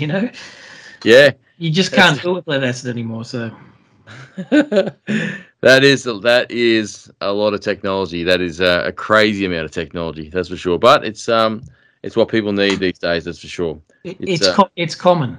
Yeah. I mean, some boats have more value of electronics on them than the actual boat itself is valued. So, well, I was going to bring up as well. We drift off a little, but I just want to bring it back that for the listeners, we're gonna document somewhat how this goes with the move as far as running 36 volt 50 amp hour battery. Now, people might want to go back and listen a couple of times if they didn't quite get it, but you fully explained that already in the show. It makes perfect sense given the properties of the lithium and the benefits around 36 volt in regards to current and all that sort of stuff as well. So it's going to be pretty exciting to see how it goes. That's for sure. Yeah, I think you'll be surprised actually. Most people when they have a trolling motor and they've changed from lead acid to lithium, and Jeff, you probably would have noticed this. Your trolling motor goes faster and it stays fast for the whole day. So right, it is really good. Yeah. Well, I wasn't going to add to it because it was long story, but I'm the same thing. I got a Green Marine 105 amp hour 12 volt. I replaced a 120 AGM mount, and I don't know what the 105 is, but as far as weight's concerned, but my boat. I can just lean back. It's so small that I can lean back and get another couple of knots out of it. I could be sitting on 30, lean backwards a little bit, and just hang on to the steering wheel, and I'll get 32. So to put that, I convincingly got another like 3, probably even 4 knots top end speed just by replacing the battery. Yeah, it's awesome. It really is. It's a huge saving. The saving's got to be there in the fuel, whichever way you look at it. It's pretty good. Yeah, we should get into some of these listener questions because we're just hitting on an hour now, and I think we've covered a lot. But I think some of them we've already covered. But I want to run through them with you, Steve, if you don't mind. Yeah, sure. Okay. One of the ones is I think we've already covered here as well. But I'm gonna read it out verbatim here. So this is from Jake Lawson. Now I'm gonna just point out to the listeners at home that the post was made to DM us, and for those that did well in school and listened and read the whole question, we're going to run through those guys first, the guys that did DM, and then we'll talk about the public comments for the guys who have trouble reading a whole post. Jake says, "Hey lads, lithium question: grounding lithium batteries. Do you have to ground a 36 volt lithium battery that only runs an electric motor?" He's got a 2-part question, so let's just hang on that bit first. Yeah. So grounding outside of earthing, I suppose, this is a bit of a wiring question, really. you don't need to earth it to your boat or your outboard motor. You simply connect the positive to the positive lead to the positive terminal, negative lead to the negative terminal. That's all you need to do. But you must have a circuit breaker closest to the battery so you can isolate it. Yep. Second part of what he says is if you have an AGM as a start, then a lithium as a house on separate circuits, in brackets, the AGM/motor power, a DC-DC charger, close bracket. Can you run a common ground back to the motor for this? Yes. Yep. Okay. Yeah. Okay. But yeah. Sure, I probably shouldn't be so definite then, but each DC-DC charger is probably different. So, consult the manufacturer's instructions, because I know, for example, the Red Arc DC-DC charger, there's a particular way you need to wire that up versus lead acid. So, yeah, have a look at your installation manual. So that might be, more of the charger spec than the battery spec for that, right? Yeah, absolutely. Yeah. Okay. Okay, this one's from Paul Mills from over at the Dutch. He's from New Zealand. I'm not going to do this in a New Zealand accent, Paul. I hope you understand what I'm saying. He says, can you ask the lithium battery dude if they can be used for cranking, which we've already discussed. Obviously, we can. So he goes on to say there is some yarn about some regulators on older two-stroke overcharging the LiFePro 4. Google has all sorts of opinions. Can you, as you could imagine, can you please ask him to clarify? Okay, two things. There's a lithium deep cycle battery that cannot start a motor. Mm-hmm. You need to have a lithium cranking battery to start a motor. So that's sort of answer number one. The battery management system will handle over voltage, over current, etc. So it's not unusual for outboard motors to produce more voltage than 12 volts. I've seen some outboard motors, I won't name the brand, but produce up to 16, 17 volts. Wow. Yeah, and you don't know about that because, unless you've got a voltmeter or something, and then you're not going to pick it up. But a lithium battery will cut out. It won't allow that to go into it if that's the specification. Okay. So if you're driving along and it cuts out, it's not actually the battery failing. It's the alternator's probably producing too much voltage than what it should do. Okay. Interesting. All right. Well, I could imagine what he's saying there. With there's so much misinformation and people that are, that are experts, armchair experts in regards to lithium batteries at the moment. It's new. People are asking questions. There's always going to be people like, I know what I'm talking about for sure. So you could imagine Google would just be a fat mess of opinions, for sure. Yeah. Look, and luckily, like an outboard manufacturer specification will have in it, to start this battery, you need, so much voltage, so much CCA and everything else. If your lithium cranking battery meets that specification, it should work. Yep. The beauty about the BMS, or our BMS at least, and a lot of others as well, because they're Bluetooth and you can actually connect to the battery, and they also some record history, you can actually see what's going on. So often if someone's calls us up, the first thing we say is, look, give us a screenshot of your battery and show what's going on. Now, if we can see on a chart that it's registered above 15.6 volt, we know they've got some sort of alternator problem or a bad connection problem or something else that they need to go and investigate. So it's really good from that point of view from doing diagnostics. Yep, gotcha. Mm-hmm. Okay.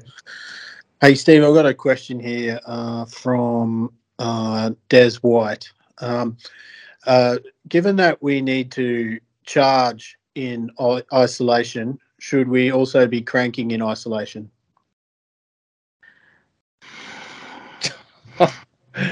Steve, I'm sorry, mate. We can... Well, it's not a bad question. I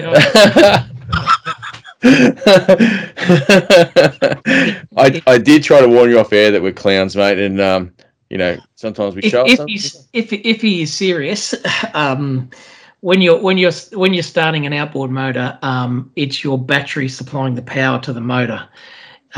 You should isolate when you're charging. So If you were charging your battery and trying to start it at the same time, I'd say yes, isolate your battery. Okay, yeah. All right, That's no great worries. advice for that idiot. All right. I don't like that guy. I'm sus of him, eh? That's why. Okay, so this is a question from Kurt Simpson. Question for the battery guest, if it's not too late. This one came in late. Are they? So there's a couple of questions in here, and I'll just run through them and let you answer them. Some of them already gone through. Some of them a little bit obvious. This one, are they suitable for use with trolling motors? Well, we know that they are. Yes. We'll move past that one. Can I just actually, sorry, mate, can I just expand a bit on that? Sure. Yep. A while back, there was a rumor saying that we won't warranty our trolling motor if it's used a lithium battery. That's now been clarified. They will warranty a trolling motor. Now, the only issue that people were having is when they had brushed trolling motors. Brushed trolling motors get too hot if they're run at high speeds for too long. Now, that can be any battery. That can be a lithium battery or lead acid battery. The reality is you won't get lead acid batteries that'll run one for very long to get that hot. But the issue is actually the design of the trolling motor. A brushed motor gets hot. Brushless motors don't get hot. When you put a lithium battery in, because you keep constant voltage, you're actually putting less current in. So realistically, a lithium battery provides less heat to a trolling motor than a lead acid battery. Now, I'm going to just talk a bit more about that in the sense, if you're a guy that's got a trolling motor and you're going through batteries every 12 months, lead acid batteries, and you bought the cheap ones, that didn't work, you went and bought the expensive ones, that didn't work. The reality is you've probably got a wiring issue that's causing your batteries to burn out. Now, things like Anderson plugs, for example, are shocking because they break connection. If you're putting dirty, unclean power into a trolling motor, you're going to damage it. So if you're a person, I shouldn't be saying this because I like to sell lithium batteries, but it's not always the answer to go to lithium to think it's going to solve your problem. If you've still got those wiring problems in place, you're going to have a new set of problems you're going to deal with. But lithium is, in my opinion, it's better for trolling motors because it doesn't get as hot. Is there a certain could there be differences in the quality of the power between batteries? In regards to brands of batteries, or well, I don't want to sound like I'm brand bashing, so I'm not going to mention anything. But like we talked, I almost called it going back to what we spoke about earlier, and you talked about the anatomy of a lithium battery and varieties of. But let's say, they're one of the recycled ones from a Chinese bus, for example. Or could the use of the battery being in a marine environment for one that's not intended to be produce a poor quality or a dirty sort of power? Perhaps it might be a better way to put it. Yeah. That might. If let's say it's got a proper waterproof plug, it's got a 50 amp breaker, everything's wired up correctly with the correct gauge wire and all that sort of stuff, could there be an issue with the construction of a battery that could put out something that could damage an electric motor? Yes. I mean, if you look at a lead acid battery, when they charged up at 13 volts, when they're almost empty, they're down to 11 or 10 volts. As the voltage goes down, current goes out. So a trolling motor will get various current and voltage from a lead acid battery during the day. If you have a bad connection and power cuts in and out, the battery won't switch off, but that dirty power will be transferred to your appliance. In a lithium battery, because it stays constant voltage, constant current, pretty much, it knows what it's going to get. If there is short circuits or bad connections, the lithium battery will actually shut down and stop. So often some people say, I've just put lithium batteries and it keeps on, my trolley motor keeps on cutting out. And the first thing I ask them is, have they got an Anderson plug? And 99% of the time they say yes, and get rid of that and put a proper plug in, and they fix all their problems. So yeah, dirty power is sometimes more of a symptom of bad wiring than it is of a battery. However, saying that, when we go back to making a battery correctly, if you use prism cells, so when we build a 12 volt 100 amp hour battery, we use 100 amp hour cells, and that cell can discharge at 100 amps. Another way of building batteries, which is a cheaper way, is often they'll get 5 20 amp cells together, connect them into series, and then they'll get 4 groups of those together and connect them in parallel to make 12 volt 100. Now, each one of those cells only has a capacity to put out 20 amps, but your expectation when you've got a 12 volt 100 amp hour battery, lithium, it puts out 100 amps, and they'll even sometimes, the BMS might even say it happens. The way of building that battery, your battery management system only manages each cluster of 4 or 5 cells. It doesn't manage each cell. So within that cluster, same as we were talking about the 3 12-volt batteries connected in series, one of those cells can go flat faster than the last one, but it's not balancing all of them. It's just balancing that one compared to the next cluster. So it's very hard to find out if that's the design inside your lithium battery. It's, the only way you can do it is really pull it apart. There's nothing in the instructions or on the specifications or anything. Yeah, that's a shame. Well, I guess that might. Well, you might not say it, but I will. I guess that becomes evident in the price. Really, I mean, you could the best indicator is the warranty, I think. Okay. Yep. When you see things that's 12-month warranty, don't bother buying it. It's not going to last. That's why it's got 12-month warranty. Other warranties might say 5 years warranty, but the first 12 months is full replacement, and the rest is pro rata. That's probably one to steer away from also. When you're buying a lithium battery, we spoke about it before, it's 5,000 cycles, 5,000 charges and discharges. They should last you at least 5 years. You should be able to offer a full replacement warranty for at least 5 years. We could probably offer one for 10, but at this stage, I don't think anyone would believe us that someone's going to offer a 10-year warranty for anything, but that's the reality of it. So, yeah, warranty is a good indicator, but dive into the detail of it a bit and just see what is covered and what isn't. And often you find in the warranty whether it's waterproof or not. Okay. Kurt, the rest of Kurt's questions, we've kind of answered them, but I'll run through them and we'll just check to see if we've answered them.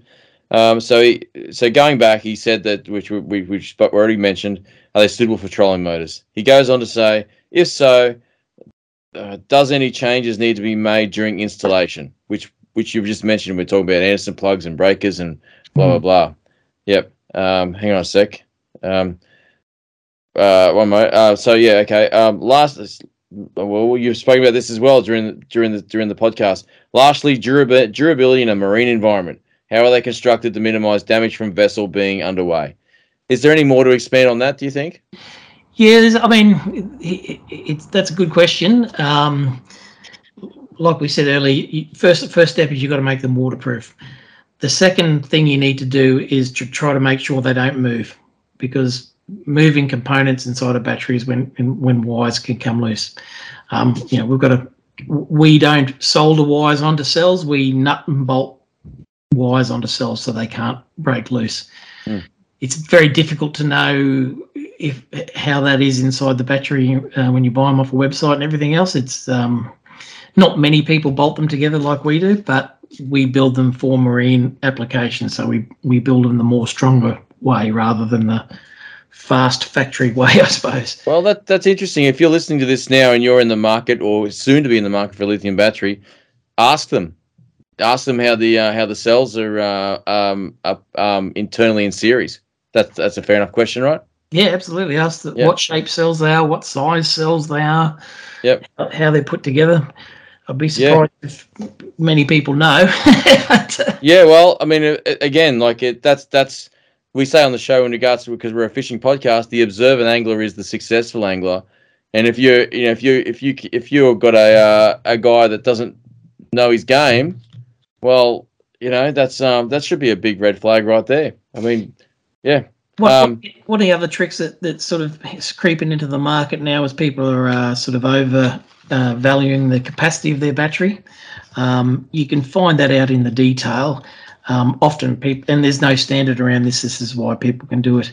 They might say this is a 100 amp hour battery, but they've calculated it's 100 amp hours based on 10 volt, not 12 volt. When you actually calculate that back into 12 volt, it's an 80 amp hour battery.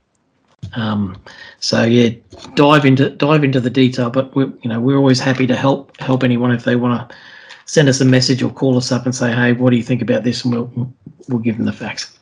All right. Let's get on to some of the. We've got a couple more questions, and some of them are pretty good.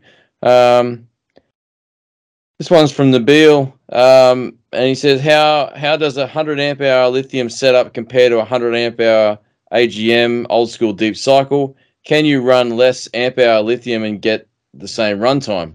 We've sort of talked about that too, but just to reiterate on that one. Yeah, well, basically, day one, when your lead acid battery is new, you'll probably be able to empty 60% out of it. The next time you charge it up, it might be 59%. So every single time you use it, it's going to get less and less capacity. You can guarantee that. Mm-hmm. But 100 amp hour lead acid is not equal to 100 amp hour lithium. Okay, there you go. It's 50% basically. So 100 amp hour lead acid is equal to a 50 amp hour lithium because you can use it all. That's incredible. How heavy is a 50 amp hour 12 volt battery? Do you know off the top of your head? Or do you have them? Yeah, about 6 kilos. versus 30. Yeah, that's wild. This one is one we've sort of covered a bit as well. We'll just see if there's anything more to add to this. Jake Cooper has asked for how does the BMS actually work? What the battery management, it's got a few jobs.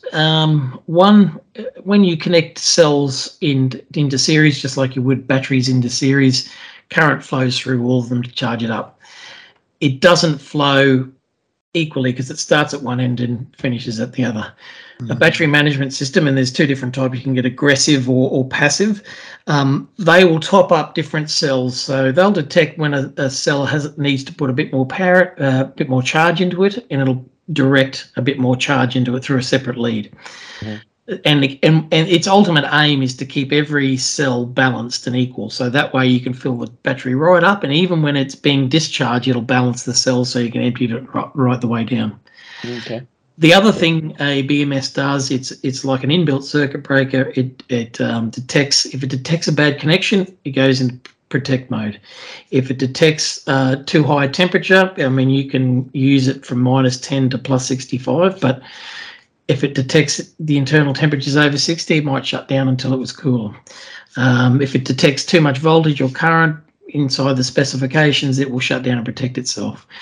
So when you have an electrical system like a boat that's got no circuit breakers or fuses as part of it, and you plonk a lithium battery, and all of a sudden you put some protection in it. But what ends up happening is it goes to the next weakest link, which is wiring connection. I think in a lead acid battery setup, the weakest link is probably the lead acid battery because it'll absorb dirty power, bad connections, anything you throw at it, basically. It doesn't turn off when it gets too hot, or all those sort of things. So, yeah, okay, yep, okay. And does the BMS run on like a thermistor type setup? Does it? Is that how it detects the heat? There's a proper two temperature sensors inside the battery. Okay. One's close to the BMS, the other one's closest to the warm part of the cell, and just detects the temperature. So if you look at our battery, for example, it's got T1 and T2. It'll have two different temperatures. It's just two different locations inside the battery. It's registering them. Okay, no worries. Okay, we've got one here from John Morris. He's from the States. He's got a good podcast himself. God, I've drawn a blank on it. I was actually on it. A working class podcast. That's what it's called. Working class fishing. If you're listening, folks, go check it out. Anyway, John asks, I'm going to read this out verbatim, okay? Do lithium batteries require deep cycles? That's his first question. I don't understand that one completely. Do you guys want to have a crack at interpreting that one? Yeah, I think what he's saying there is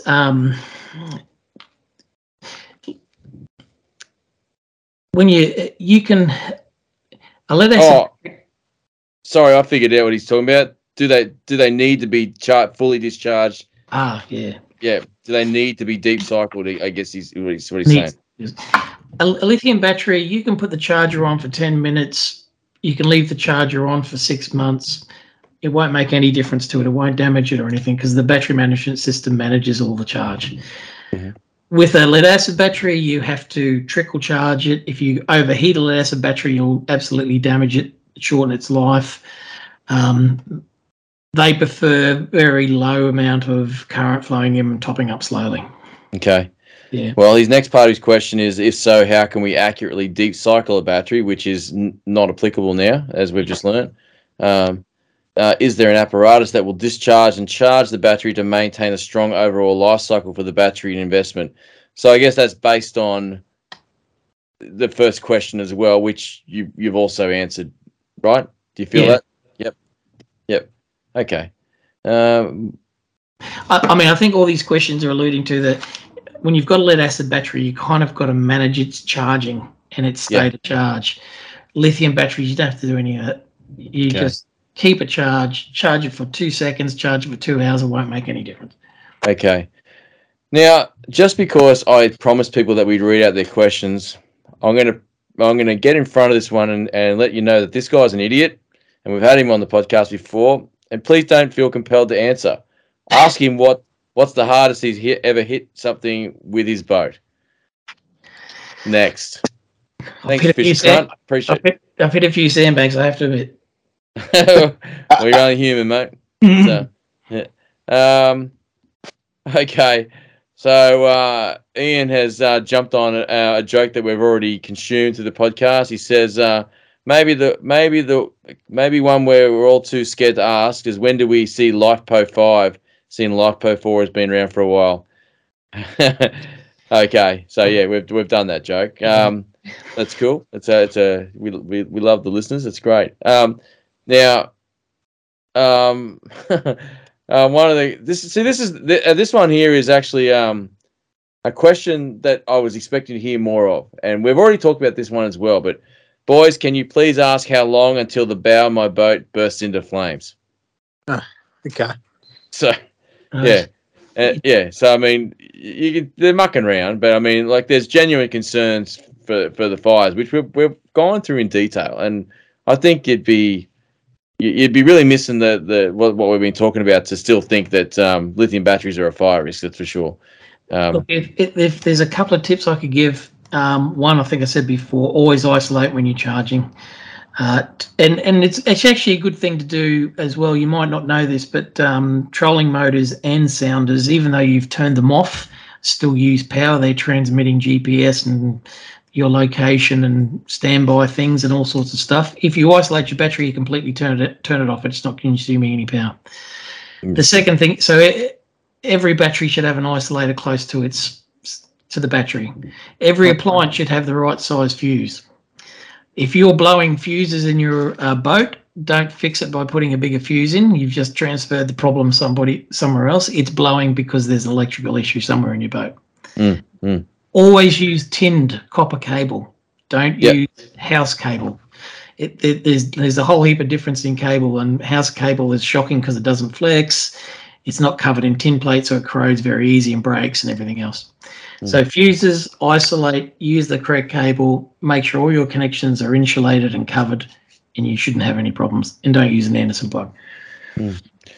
Okay. There's one more comment, the last one, and this one's from the US as well. This is from Captain Bob LeMay. Now, it's probably not really a question, it's more of a statement, but again, I'm gonna read it out because I just want to reiterate that that these fears are really on people's minds. He wrote about those fears. Everyone considering lithiums in brackets, and I will probably go to them next for my next trolling motor batteries to change out, close brackets, should pay close attention to the terrible vehicle fires that occurred in Fort Myers area after the most recent hurricane. Be very careful to only use top quality batteries and consider the possible drawbacks. That's my best advice. By the way, those fires were electric vehicles parked in garages that flooded. Yeah, well, interestingly, electric vehicles don't have LiFePO4 batteries in them. They'll have more like a lithium-ion battery because they can get more denser power storage in a smaller space. Okay. but they control all the wiring, all the charging in the system. You know, you're not wiring your own battery into your Tesla. It's already been put in there wired correctly, so they feel comfortable with it working. But it could still be an unstable or a less stable lithium product in your electric car. But Yeah. in a boat, live PO4, can't go wrong. Well, there's another thing in what he says there as well, about the vehicles being parked in garages that flooded. So I wouldn't imagine that that old Elon is making IP67 cars, right? Well, he bloody should. For the price. But honestly, I mean, if we could get our battery totally submerged underwater, I don't know, 5-10 minutes, pick it up. As soon as that connection between the water connection between the positive and the negative is broken and it's not shorting out, that battery will work if it's waterproof. Mm-hmm. So it wouldn't be the probably the battery that caught on fire. I would say there was live power going to some electrical appliances that shorted out, and it just kept on pumping power into it. Yeah, okay. That makes sense. That's for sure. Well, Steve, I think we're going to put a ribbon on this and wrap it up. Oh, nice. I really can't thank you enough for the time you put in and the comprehensive answers. You've really gone above and beyond to answer our simple-minded questions, mate. Look, there's a lot to learn. There's a lot of difference still out there. It's a new technology, but you know, if the one takeaway I would like everyone to get is that how important it is to have good wiring, and if you don't know what you're doing, don't do it yourself. Take it to a proper person, and but have some knowledge about it so you know you've done a good job. Yeah.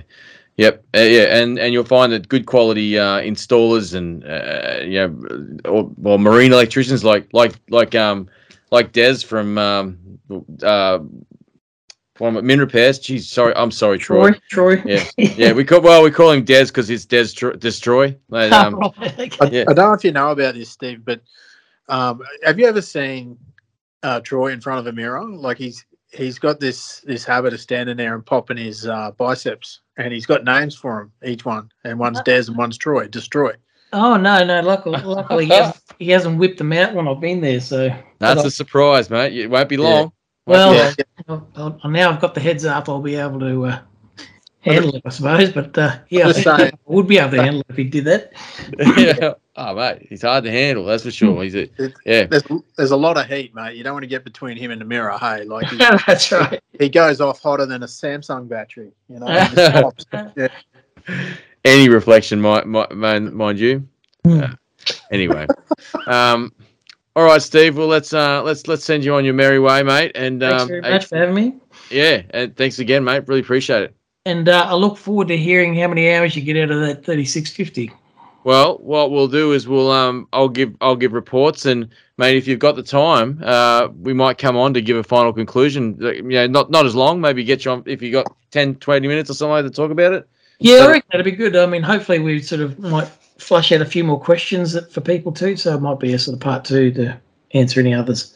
I guarantee you we're going to get people that are going to go, nah, that's all. No, not all of it, but like about the fire thing. You know, my mates felt caught on fire, and you know, anyway. So I guarantee. So that'll be good, mate, for sure. I might throw a lithium live PO cell into a fire and film it and lob it. Oh, there you go. Yeah. They probably still won't believe me, but fake news. Yeah, that's right. All right, Steve. No worries, guys. Thanks very much. No worries. See you, mate.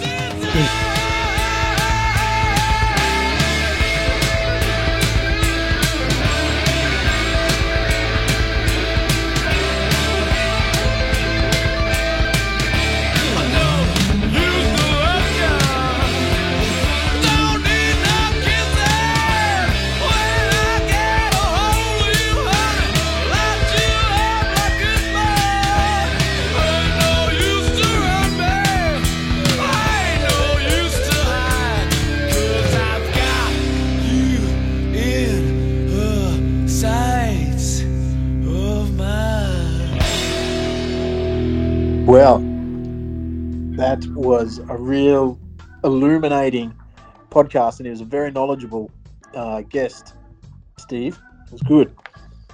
Yeah, mate. Illuminating, eh? Yeah, illuminating. I was looking for an electrical reference there, but that's all I could come up with. Yeah. Well, I could tell you, I was going to say that during that show, the atmosphere was electric. I got a real positive feeling about that, you know? Yeah, mate. There's no negativity at all. No. That was the one that was staring us in the face, False. I'm glad you collected that one up, mate. Good one. I know. It was so good to have like an expert in an area on there. It was, it was a real circuit breaker for all the, misinformation that's out there. Oh, I want to say at this point, good one, Millsy. Good one, mate. Representing all the listeners, you and Fisher Crunt, you let the team down with your dumb questions. The world's watching. And here you are with these stupid questions you made us read out. Yeah, thanks, You should be guys. ashamed. Thanks, guys. Thanks. We call that real Belangolo humour. All right, now it's an interesting thing to hear. Like we said in the podcast, it's the sort of thing that you hear everyone down the pub talking about lithium.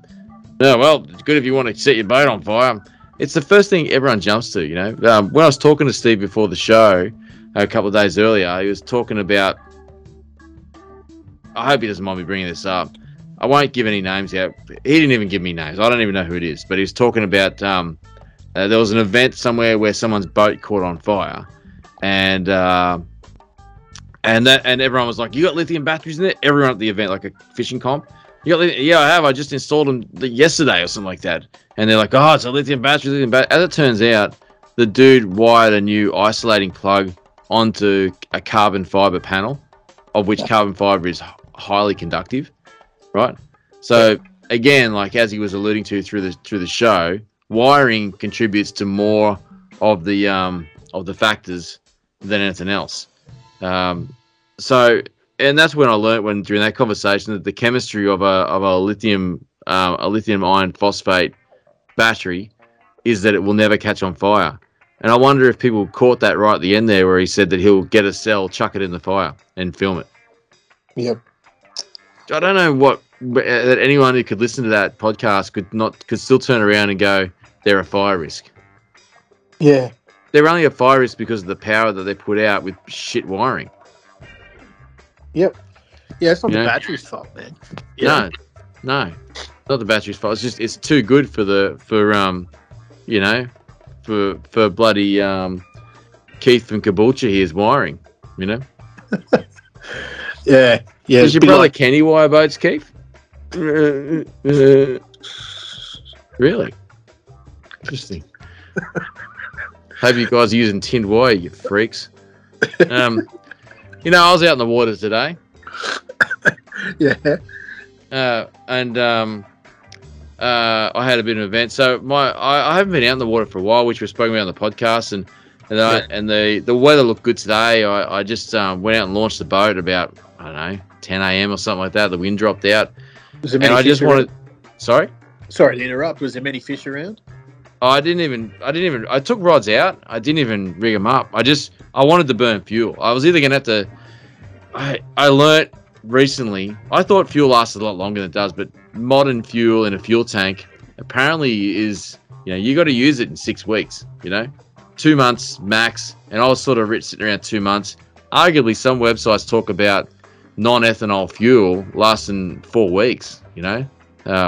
So I wanted to use some fuel up because I didn't want to siphon it. And I thought, what a great opportunity just to look around, find a new flat or a channel and sound out something or whatever, It's Was not the mullet running? No, there was no. Well, one mullet was running, but you know about that. But I won't bring that up on the show. And All right, yeah. Quite the stunned mullet. Anyway, so yeah, I went out, did a run, drove past a mate, said g'day. Did a run back, had a look at some new spots, and as I was just had the hammer down, just trying to chuck some fuel and stuff, real greeny. These dudes waved me down, 2 dudes in a boat, and they'd broken down. So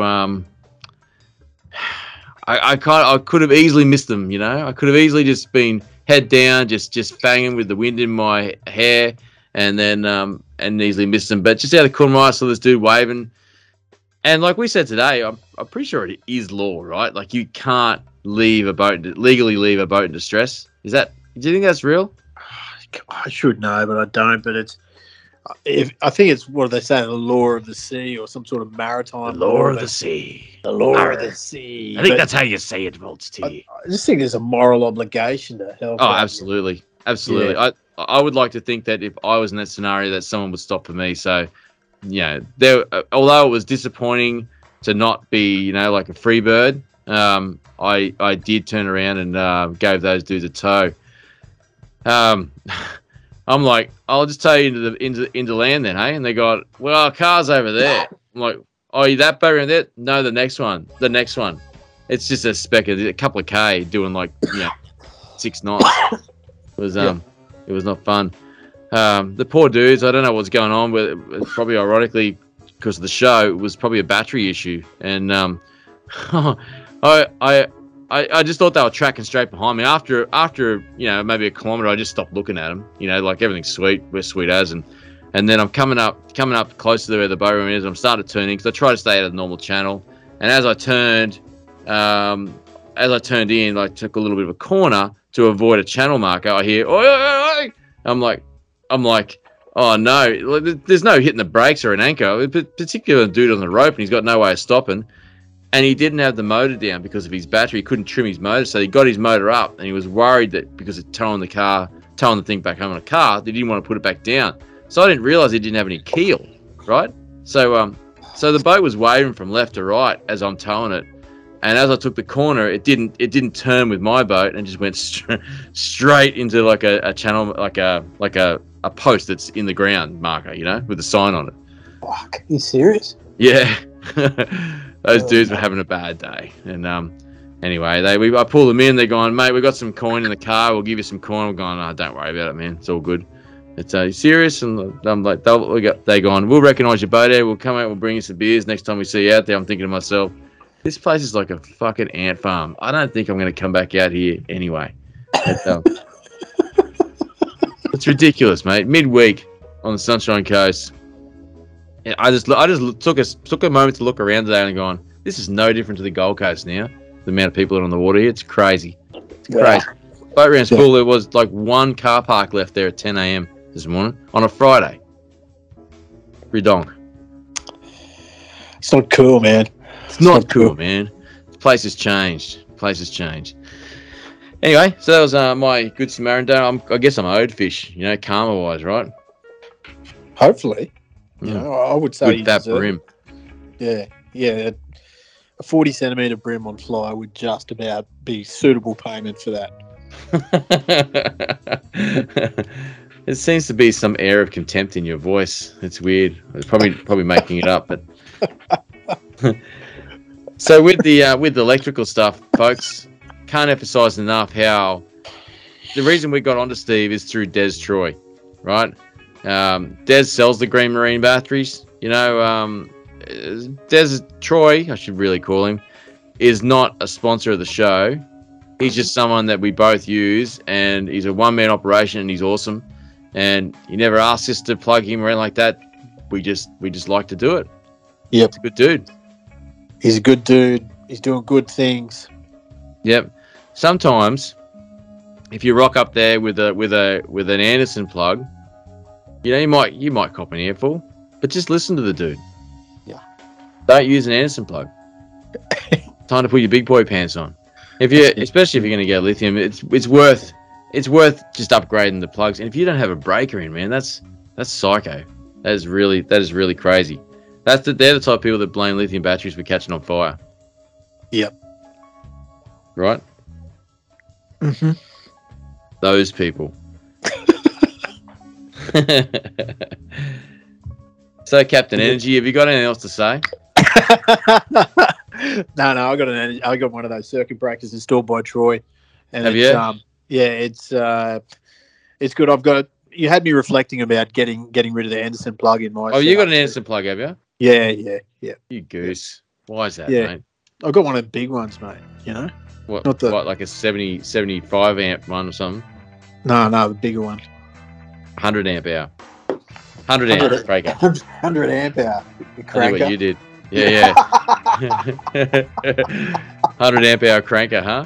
Yep. Yeah, it's like a, like the regular one looks like Lego. This one looks like Duplo. It's big, eh? Yeah. Well, that's cool, man. And have you got it in a place where your fly line can catch on it? Nah, it's in a dry spot between the Between two wet spots. It's very hard to get at. And that's the main reason I haven't replaced it. Yeah, right. Okay. Yeah. I've got the I've mentioned on the show before. I got the waterproof Minn Kota plug. It's a little bit exy, but man, it's so good. I used to have an Anderson plug as well, but it just starts rusting. You know you can change the terminals out, but it just involves more soldering again and shortening wires and stuff. But I'm very happy with the Minn Kota plug. It's awesome. Yeah, right. Yeah, that'll be next on the list of things for me. I don't think you need the Minn Kota brand for plugs and concern. Like Troy probably won't like me hearing me say that, but they're not the only ones that make voltage rated plugs. If you know what I'm saying, it's I think the 12. Oh God, I'm just realizing now. I'm pretty sure that that Minn Kota plug is rated well beyond 12 volt because I'm about to go to 36 volt. I hope so, but otherwise I'll have to just do it again. But I don't think I'll go back to an Anderson plug. As convenient as it was, I've run them for years as well. But they just always just crap out, Eventually something goes wrong with them. Yeah, I think from memory the Minn Kota plug's rated up to 60 amps and 48 volts. Is it? Yeah. Sounds like you might be reading it from a website. No, I just know specs. I'm good at that stuff. You're a spec man. Yeah, mate. 48 volts. Sounds like family picnic.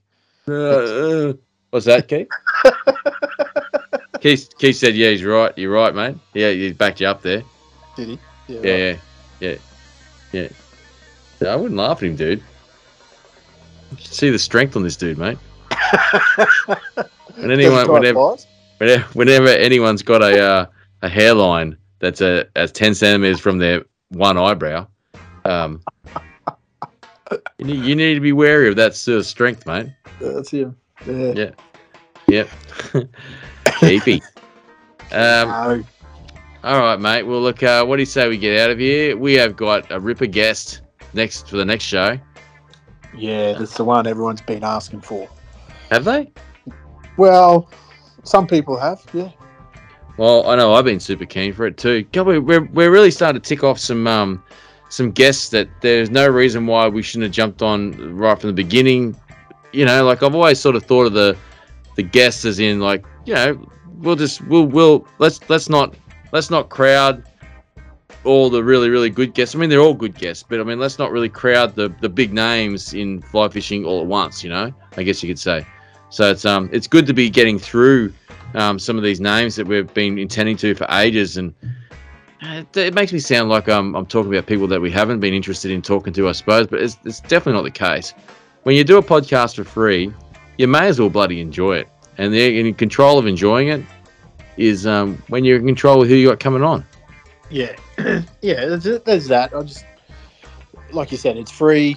It's done in our spare time. Don't get a lot out of it, and it's just, to be honest, with our, how busy I get, I know how busy you get. It's just, what do we got next week? Fuck, you got any ideas? Yeah, let's bring this guy or something. Like this. It's not a lot of thought, that goes into it. Or you and I are talking about something, saying, there's someone on going. That's not fair. I mean, I know you're not trying to be unfair, but I mean, we do put a lot of thought into it, but the execution isn't as serious. Yeah, we do. Yeah. We think carefully who we're going to have on and how we're going to do it and stuff. But sometimes we might get a little bit lazy in the execution by actually, for example, the next guest is probably 8 months in us talking about it, 2 weeks in him knowing about it. As an example, right? And there's other people like that as well. I'm not going to bring up any names, am I? No, man. There's one guest that we've been talking about since the beginning. I'll get him on I'll get him on. It's become a running joke now, but we'll eventually get that dude on. Now would be a good time, mate, after his recent comp results, actually. Yeah, right. Yeah. I know who you're talking about. Yeah. No point in bringing it up in case it takes another 12 months, right? I think I got a message from him here, actually. He was keen. Okay, Yeah. cool. Sure, mate, sure. All right, what do you say? Unless there's some riveting information you want to bring up, Volts, that's going to change the course of time, I really think that we should get out of here. I agree. Let's go. All right, Marty. Have a good evening. Right, you.